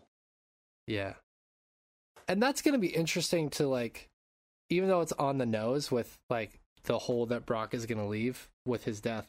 It's gonna be interesting to see if that has any foreshadowing for the future as well, like not just for Sindri, but for these other characters as well. Yeah. But yeah, it's such a good moment. So where do you think Atreus' story will go from here? That's the question, isn't it? Like, he's looking for the other giants. He knows they left. I'm thinking we might be getting from Atreus sort of almost like what Tyr did, which is traveling, seeing other places and learning much like Kratos did, maybe a little less murder, about other cultures. But I think we might see this. I really hope that whatever a next game is a split story where we're seeing what Kratos is doing, what Atreus is doing, where there's so many cool places you could take this now. Yeah, like I could even see it. Like I think that's cool, like a good idea. I could see it where Kratos is doing his own things, and he's with Mimir, and he's reflecting from time to time on Atreus, and then Atreus is going to pop up at some random moment. They're both going to go to Egypt to, I don't know, kill Anubis. Yes, exactly. But I could also see them like Santa Monica doing it to where if they could have like Kratos doing his own game, and then at some point like either Atreus you gets DLC or he gets his own game. I completely forgot. I had been saving this for this podcast to talk about because this is my idea for where the next game should go, and I think it's quite brilliant. They had talked about in interviews in 2018 about when they were deciding on the setting. Like at one point they were considering Egypt, like a bunch of different things. And I thought about the Egypt thing, and I was like, here's a fun way to roll with that. You know who is spending a lot of time in Egypt many years later after the fall of Greece? The Romans. And wouldn't it be interesting for Kratos to be interacting with Romans, the people that basically repurposed his culture? And basically, like, you know, kind of maybe a potential return to Greece for Kratos to see what's become of it. I think that would be very fascinating, and I think that's a route that they could certainly take. And that's the next question I was going to ask you. Where are they going to go next with Kratos' story? So that's a perfect segue. I think like if they choose to move it out of the Nine Realms, which I imagine they will, because in this game you pretty much do everything you can in the Nine Realms. And also, Cory Barlog has specifically said, like, this doesn't mean God of War is over, but specifically the Norse saga of God of War is over. And just sort of imagine, like, almost the reason I think, like, maybe Roman culture is interesting, because the Roman gods and Greek gods are essentially the same. They're just slightly different and changed. Imagine the idea of, like, sort of maybe they work with that idea of like a resurrected version of the Greek gods as Roman gods, and Kratos having to sort of reconcile with that past and being directly confronted with that past. Yes, exactly. Yeah, I think that's probably the route that they'll take next. There's only so much mythology, unfortunately, in the world that they can draw from. There's a lot of it. I mean, there is, but like, you don't want to see Kratos like rip off one of Ganesh's tusks and spear him with it. That'd be dope. Like we joked about on the podcast multiple times, I sincerely hope that at some point that the series does tackle that Kratos kills the Judeo-Christian god. Well, at the very least, they tackle that subject. They go, did you guys see the trailer for God of War 6? Kratos kills the Prophet Muhammad. Why not explore that? Because, like, if you think about it, hasn't Christianity, and, like, this is not a knock on Christianity for anybody out there who is Christian. I'm not trying to knock it. I'm not trying to talk I'll do my ill of best it. when you're done. Thank you. But, like, if you think about it, Christianity, like, a lot of it has taken popular culture and repurposed it into a Christianified version of it. Like, I even think about something as silly as, like, when I was growing up and Guitar Hero and Rock Band were super popular, and they repurposed a version of that to make it a Christianified version of that game. Like, everything they've done in Christianity recently has repurposed pop culture. Why couldn't the opposite be done? Yeah, we could totally reverse cycle that. And also, you know, why not Mormonism? I'd love to see Kratos decapitate Joseph Smith. Scientology's got to be worked in there somehow, too. Sure. Why not? Oh, man. We'll see. But I think that most likely the Egyptian route is the more likely route. And I think that there's... In terms of well-known deep-cut gods, I think that is the one that makes sense. Yes. Absolutely. I think it's going to be interesting. Like, yeah, Kratos is going to fight Ra. We're into it. So which loose threads are the most enticing to you going forward? I think the two that stick out the most to me, not that I don't think Atreus and the giant stuff is interesting, because I do. I think the top for me are obviously Kratos has some more growing to go through before he becomes a benevolent, loved god, especially, like, you know, Odin even points to, like, no one's ever worshipped you, like, you're not a real god, all that, blah, blah, blah. But even more so than that to me is, like, I really want to see what happens to Sindri next. Same. Mostly because I want some reconciliation between Sindri and his friends after everything that's happened. Yeah, that is such a big what's going to happen there for me. I think that's the biggest loose thread that I'm That's the interested one in. I am the most invested in. Right. And I didn't expect that. That talks to the brilliance of the writing. I did not expect that. I am very glad now. I don't think I cared as much back in 2018. I bought the collector's edition of God of War 2018. And one of the things that sit on my desk somewhere there were two little like Nordic carved statues of Brock and Sindri. They're like 2 inches apiece that are just very cool. Yeah. That's awesome. I like that. Another loose thread is obviously Mimir and Freya say they'll go wherever Kratos goes. I wonder how long they're going to be kept in future games. I hope they're they're a staple, Mimir especially. Yes, I agree, but at some point, maybe they're going to feel like if we keep him for this long, it's going to feel like we're rehashing. And with the death of Brock, with the death of the gods, with the death of Freyr in some regards, that I feel like they're not going to be afraid to shake things up. Well, like that, like... Also, here's the thing, and I say Mimir especially because this is going to sound like the most outlandish statement, and if anyone ever thought I'd be saying this back when God of War 2018 came out, I'd be like, that is an insane statement. Kratos and Mimir are like Jak and Daxter to me, and I don't want them to be split up. I don't either, but like, I wonder if at some point the mission is going to be, can we get Mimir a body again? You know what they got in Egypt? Mummies. Let's get Mimir a mummified body. I'd have to, because I don't know nearly as much about Egyptian mythology as I do Greek and Roman and even Norse to some regards. I would have to look it up to see if there's any kind of deeper mythology around reanimating not only reanimating a body, but for him being able to get his body back. Sure. So that's a big question for me. There's some wild shit as far as the Egyptian version of the underworld goes, so you might be able to get some interesting stuff happening. Right.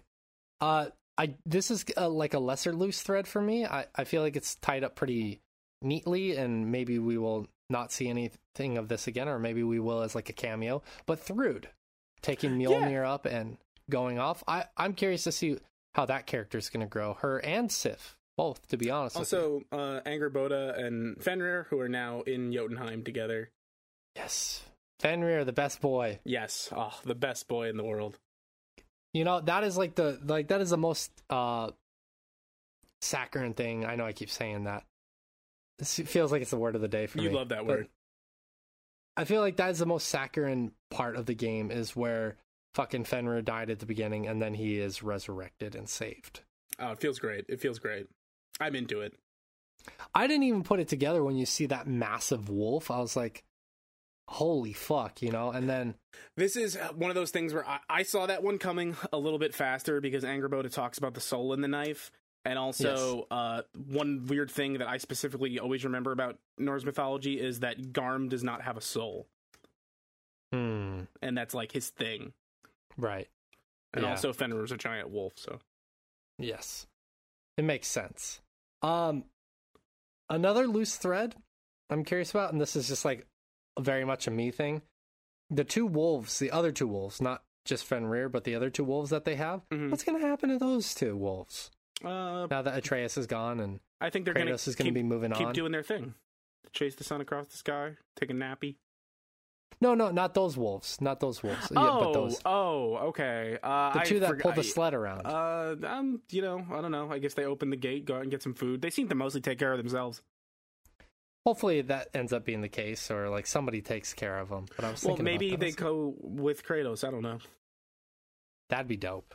I really like those wolves. I really like that side mission where Kratos finally works up the courage to pet his own dogs. Yes, exactly. When Freya begrudges him for not properly taking care of his wool, she's just that. You have to brush them and take care of their matted fur. And Kratos is just they're wolves. Yeah, I love that. Even that is a little bit of character development and having Kratos become a more empathetic human being, or empathetic god, I should say. Yeah. Yeah, I think those are the main loose threads I want to see going forward. What's going to happen with them? Same here. Same here. One of the most exciting aspects of God of War 2018 was to see the development of Kratos and Atreus' relationship. In Ragnarok, the relationship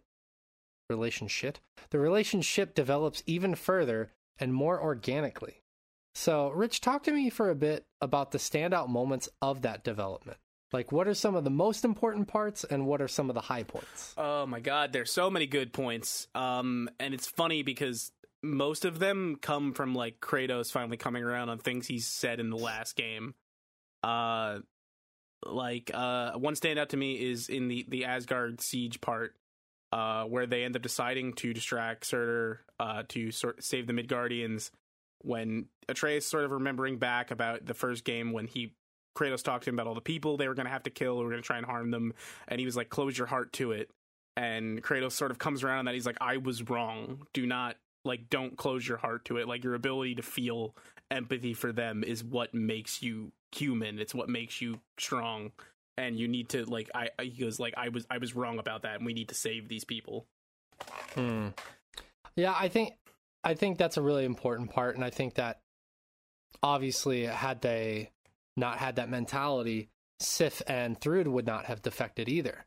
Yeah. But then when they realized that the Midgardians are being used as basically human shields, cannon fodder, yeah. Yes, that Kratos is finally, it's taken him this long of a journey to realize that no, we need to be more open, and that is like one of the first major set pieces for that prophecy that he sees at the end of the game, where he will become a benevolent god. Exactly. That's a really important moment in the game. The conversation they have in Helheim also.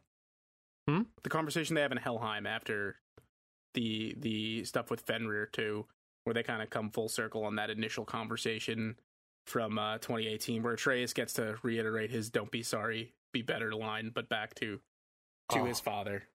Yes, that was a great moment as well. Yeah, I like that a lot. I really liked when Atreus uses a failsafe and comes back, and Sindri's house is being attacked by all those Hellwalkers. Mm-hmm.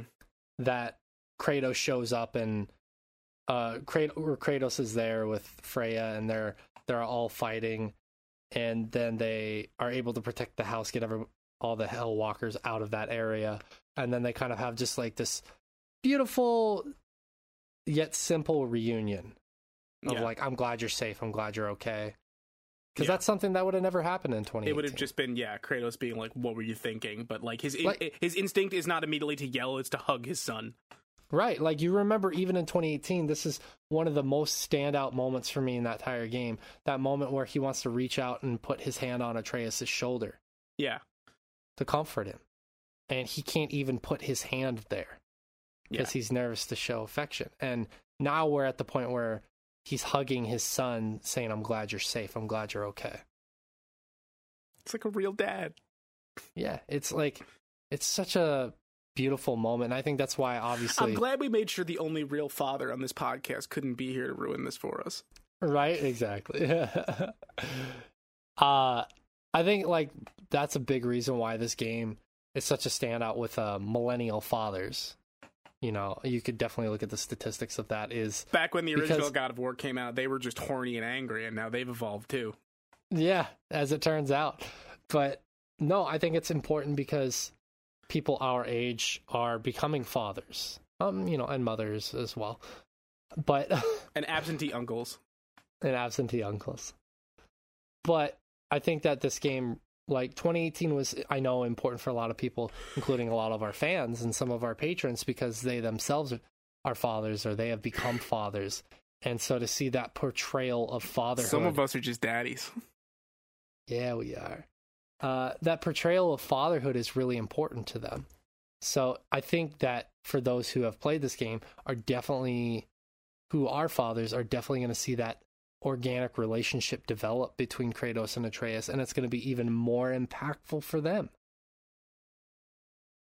And it's a very important relationship. I mean, like, obviously and understandably so, I think it's well known that, you know, mothers will always have a special relationship with their children, both son and daughter, because like there's that special bond that can never be broken. The mother gives birth to the children.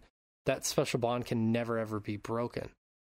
I think that sometimes, not always, but sometimes that relationship between fatherhood and father and son is not explored as well as it could be. And I think that this game has done such a good job, or these two games have done such a good job with it. And just to see how it's organically developed, to show like the high points when Kratos is finally hugging Atreus, and the low points when they're discussing Atreus' fate and what he's going to do with his life, and Kratos is struggling in a very supernatural way of not trying to control his son and let him, you know, decide his own future. Sure. That is a difficult thing to do as a parent. I assume. Yeah, for sure. I've never been a parent, but I think we can infer that, you know, like we even look at the relationship between us and our own fathers. I know my father and I have had discussions about that, and certainly my father has had his own, you know, learning process of allowing me to make my own mistakes and to learn from them. My father and I don't have discussions. I find they're more trouble than they're worth. Well, I'm sorry to hear that, man.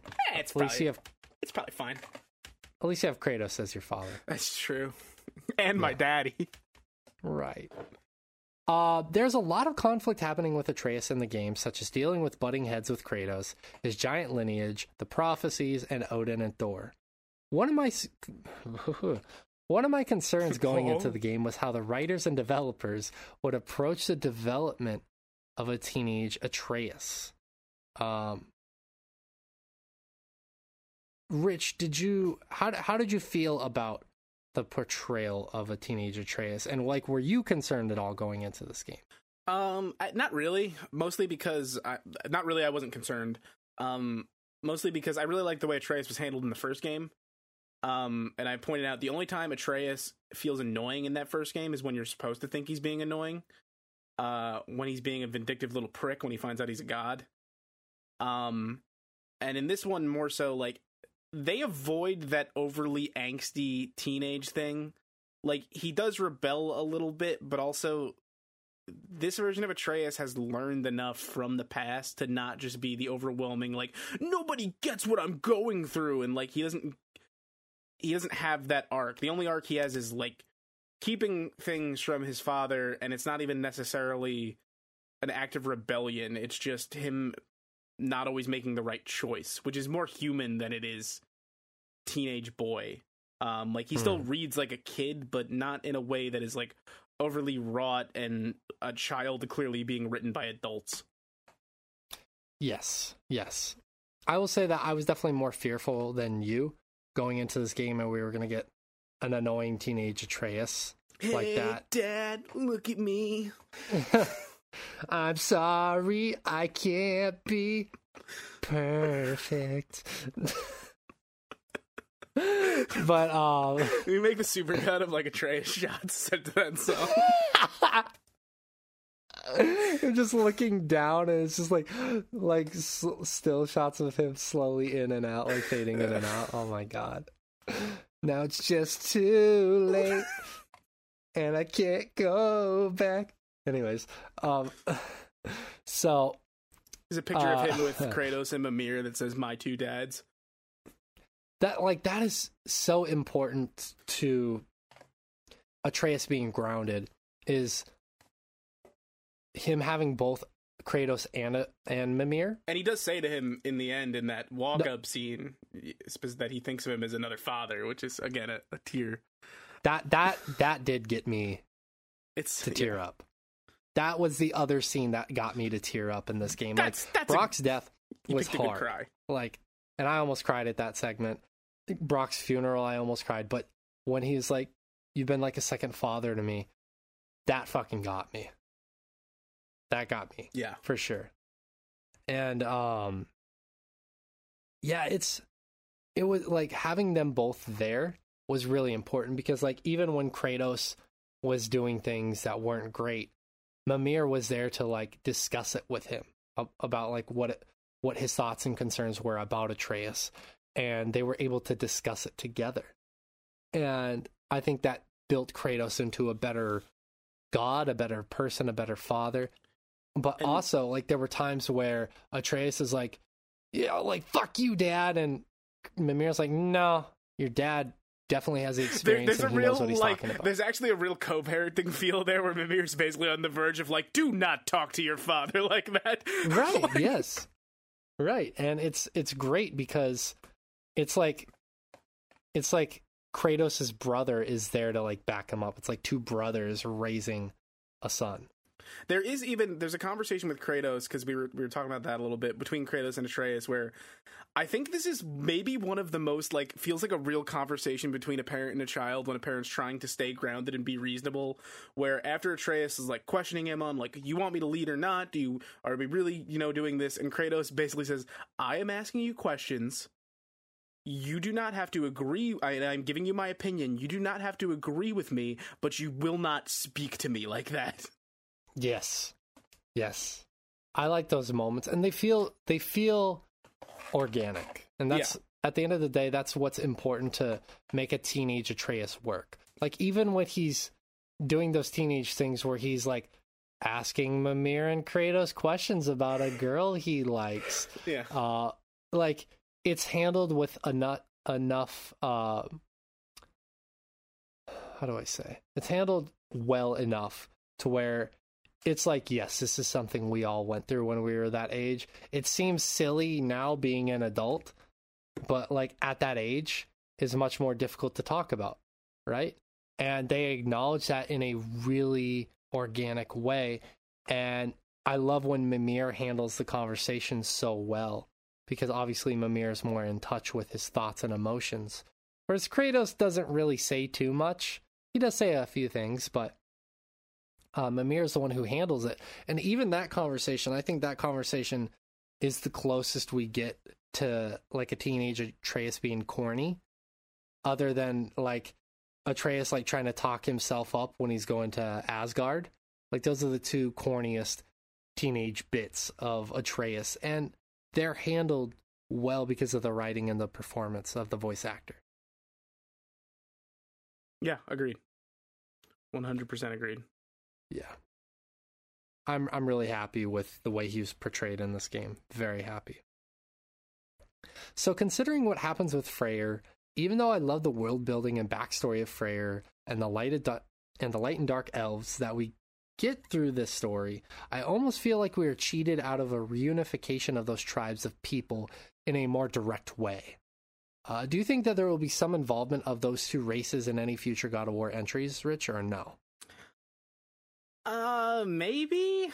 I don't necessarily know that they'll go back to that well. I think they're kind of done with that Norse stuff, like, and it is more of a background issue.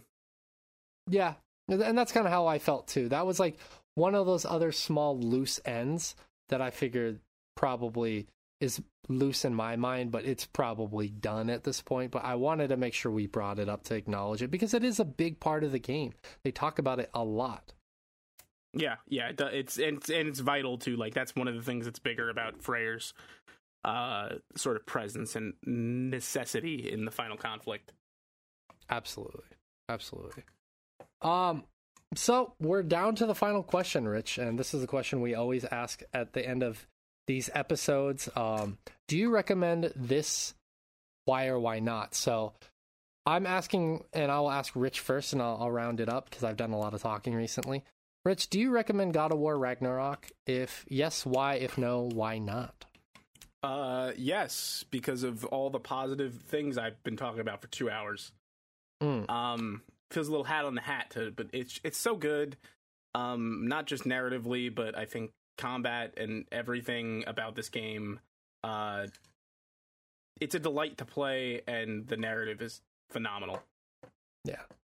The reason why I think that like I want to do this segment more in this game than most other games is because, like I said at the top of the show, I finished this game in the midst of us doing Game of the Year preparation and discussions, because we took the last week off in November and then doing our first week of Game of the Year, I haven't had time to talk about like the ending of this game and the overall, not just the narrative, but everything else. So that's why I thought that this section would be a lot longer than usual, actually.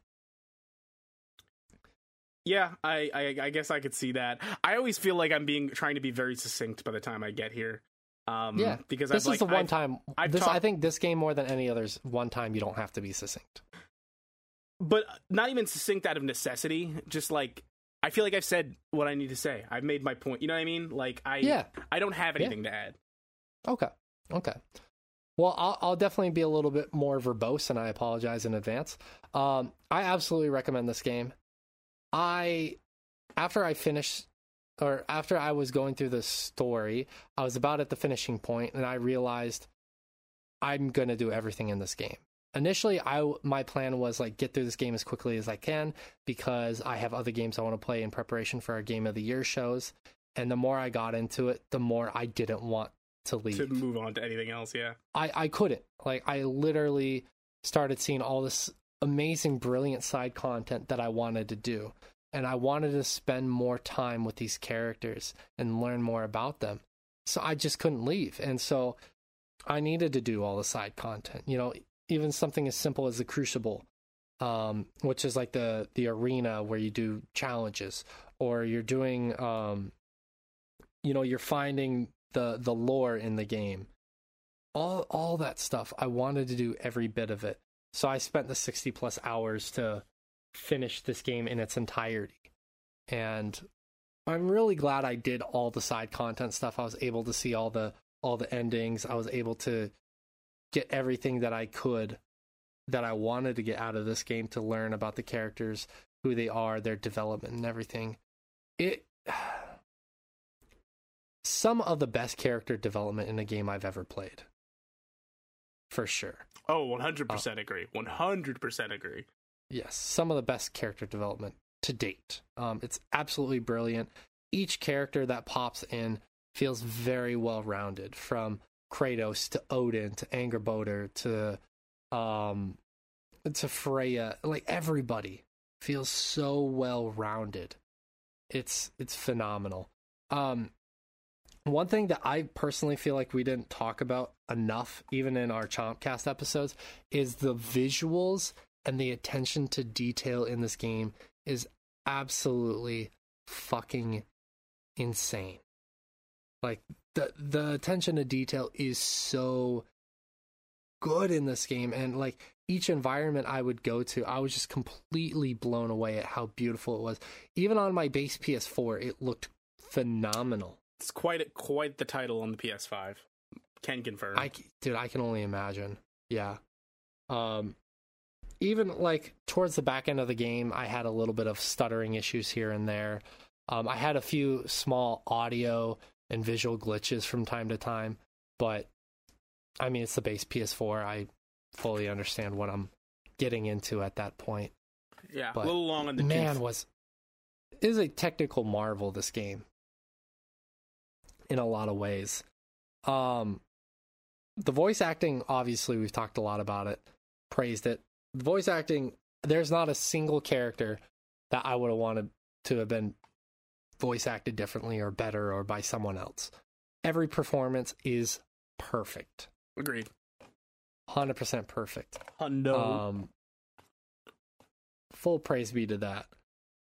I really like one of the things that up until one particular fight, I was very high on the combat, and I still am. What I love is that you can still do the typical hack and slash that you could do in the old God of War games, but with how much they introduced into like the different abilities you can do with the different weapons, the fact that they introduced the Draupnir spear, there is so much more you can do with this combat. There is a lot more, and they play with that really well. There are certain missions or certain fights that you do where you have to use all three weapons, especially in the Crucible. And I really loved being able to use all three of those weapons, to use some of the different abilities, to end up choosing which ones that I liked.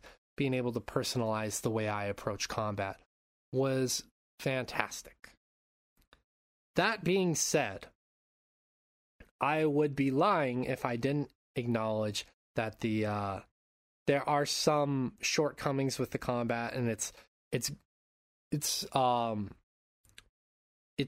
a light is shown on that when you fight the Valkyrie Queen, because that fight's hard.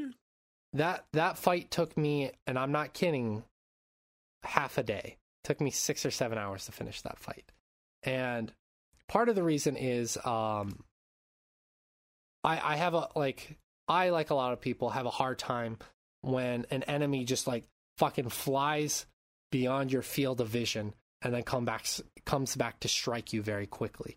That happens a lot in the game in general. Like you'll get the indicator showing that there's an enemy coming to your right, and you don't know, like, because it's flashing red, you don't know if it's imminent or it's coming in like 2 or 3 seconds.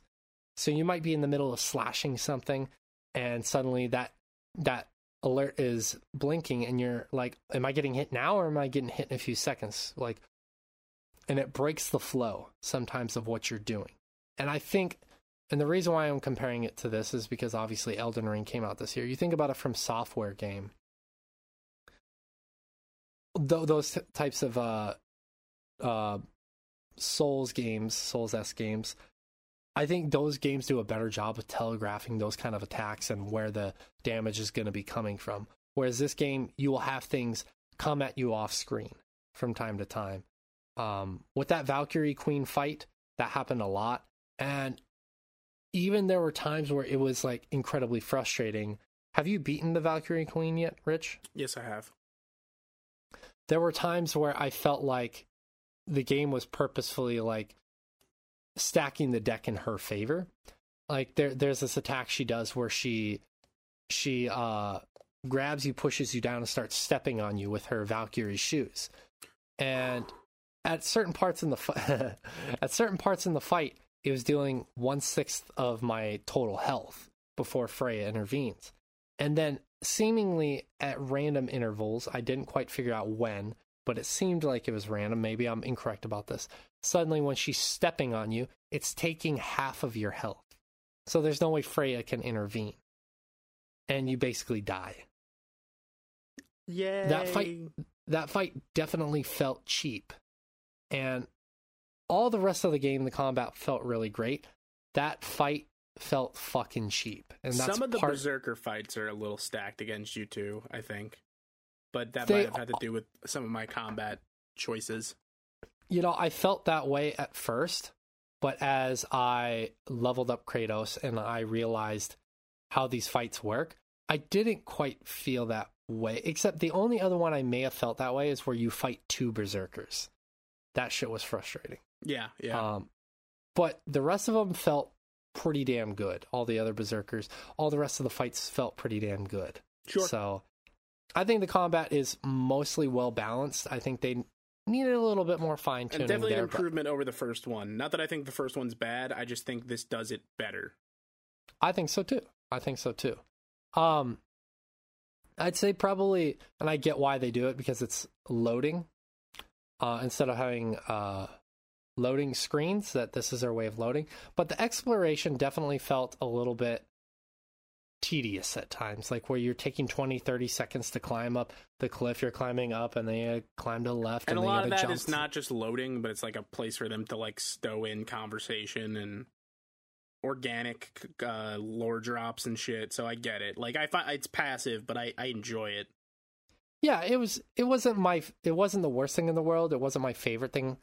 I enjoyed the segments more of like where you're solving environmental puzzles to like progress yourself to the next section, and then they're lore dropping in there. Like, that was more enjoyable for me than just like the climbing up a cliff face kind of thing. Sure, but yeah. It's a minor complaint to have at the end of the day, because the thing is, I would put this game up there with being one of the best gaming experiences of this year, easily. Oh, absolutely. 150%.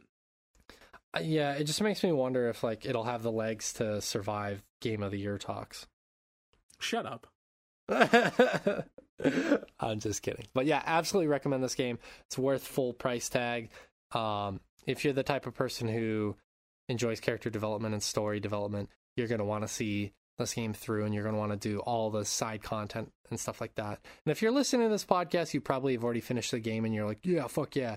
And if you're listening to this podcast and you haven't played the game, still play through the game, because it's absolutely worth seeing all these story beats happen in action, because us talking about it doesn't even come close to seeing what actually transpires on the screen.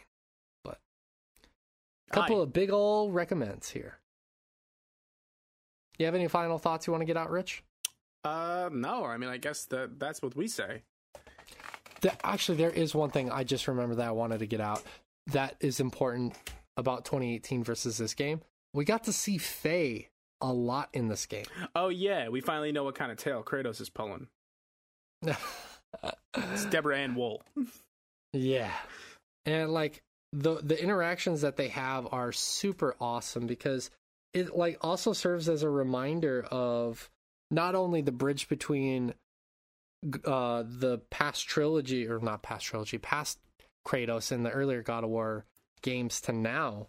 Like, it serves as a good reminder, but like even 2018 Kratos to now, it serves as a good reminder for us of like how far he's come even in just those 3 short years. Yeah. Absolutely. And I really enjoyed her character a lot. Yeah, I really like her dynamic with Kratos of like kind of giving him shit for being Kratos. Yeah. Like, when she like ask him a question, you'd be like, is that all you're going to do? You're just going to grunt at me? And like, the game does a really good job of passively and actively making her seem formidable, which is why Kratos, fell in love with her, because one of the missions that you do, you start learning about Faye and how her and Thor went at odds with each other. And they were fighting each other. And the axe that Kratos wields, which obviously was Faye's, was the same axe that withstood Mjolnir. Yeah, well, that was the whole thing, and they kind of get into that a little bit more. This, like, the Leviathan axe was forged by Sindri and Brock specifically to help Faye defeat Thor. Like, it was meant to be the match for Mjolnir. That was the point of it. Right, exactly. And so I really loved, really very much loved that about the game, that they went into a lot more detail about her. Yeah. As well. So I knew we had forgotten to mention that, and I wanted to mention that before we ended this podcast. Yeah, it is side content, but it is one of the like that whole area of Valheim, exploring and learning about Faye is really interesting. Super important, absolutely. But that's going to do it for the show. So if you've listened this long, first off, I want to say thank you. And also, if you want more content from us, head over to swordchomp.com, where we have more podcasts, articles that we write about the games we play. We have a merchandising section, and we have a Patreon that you can check out all of that stuff there if you're interested. But that's going to do it for the show. So I want to say thank you to Rich for being here, and we will be back for another awesome episode where we spoil stuff on the next episode of Chomping After Dark. So thank you, and that's what we say.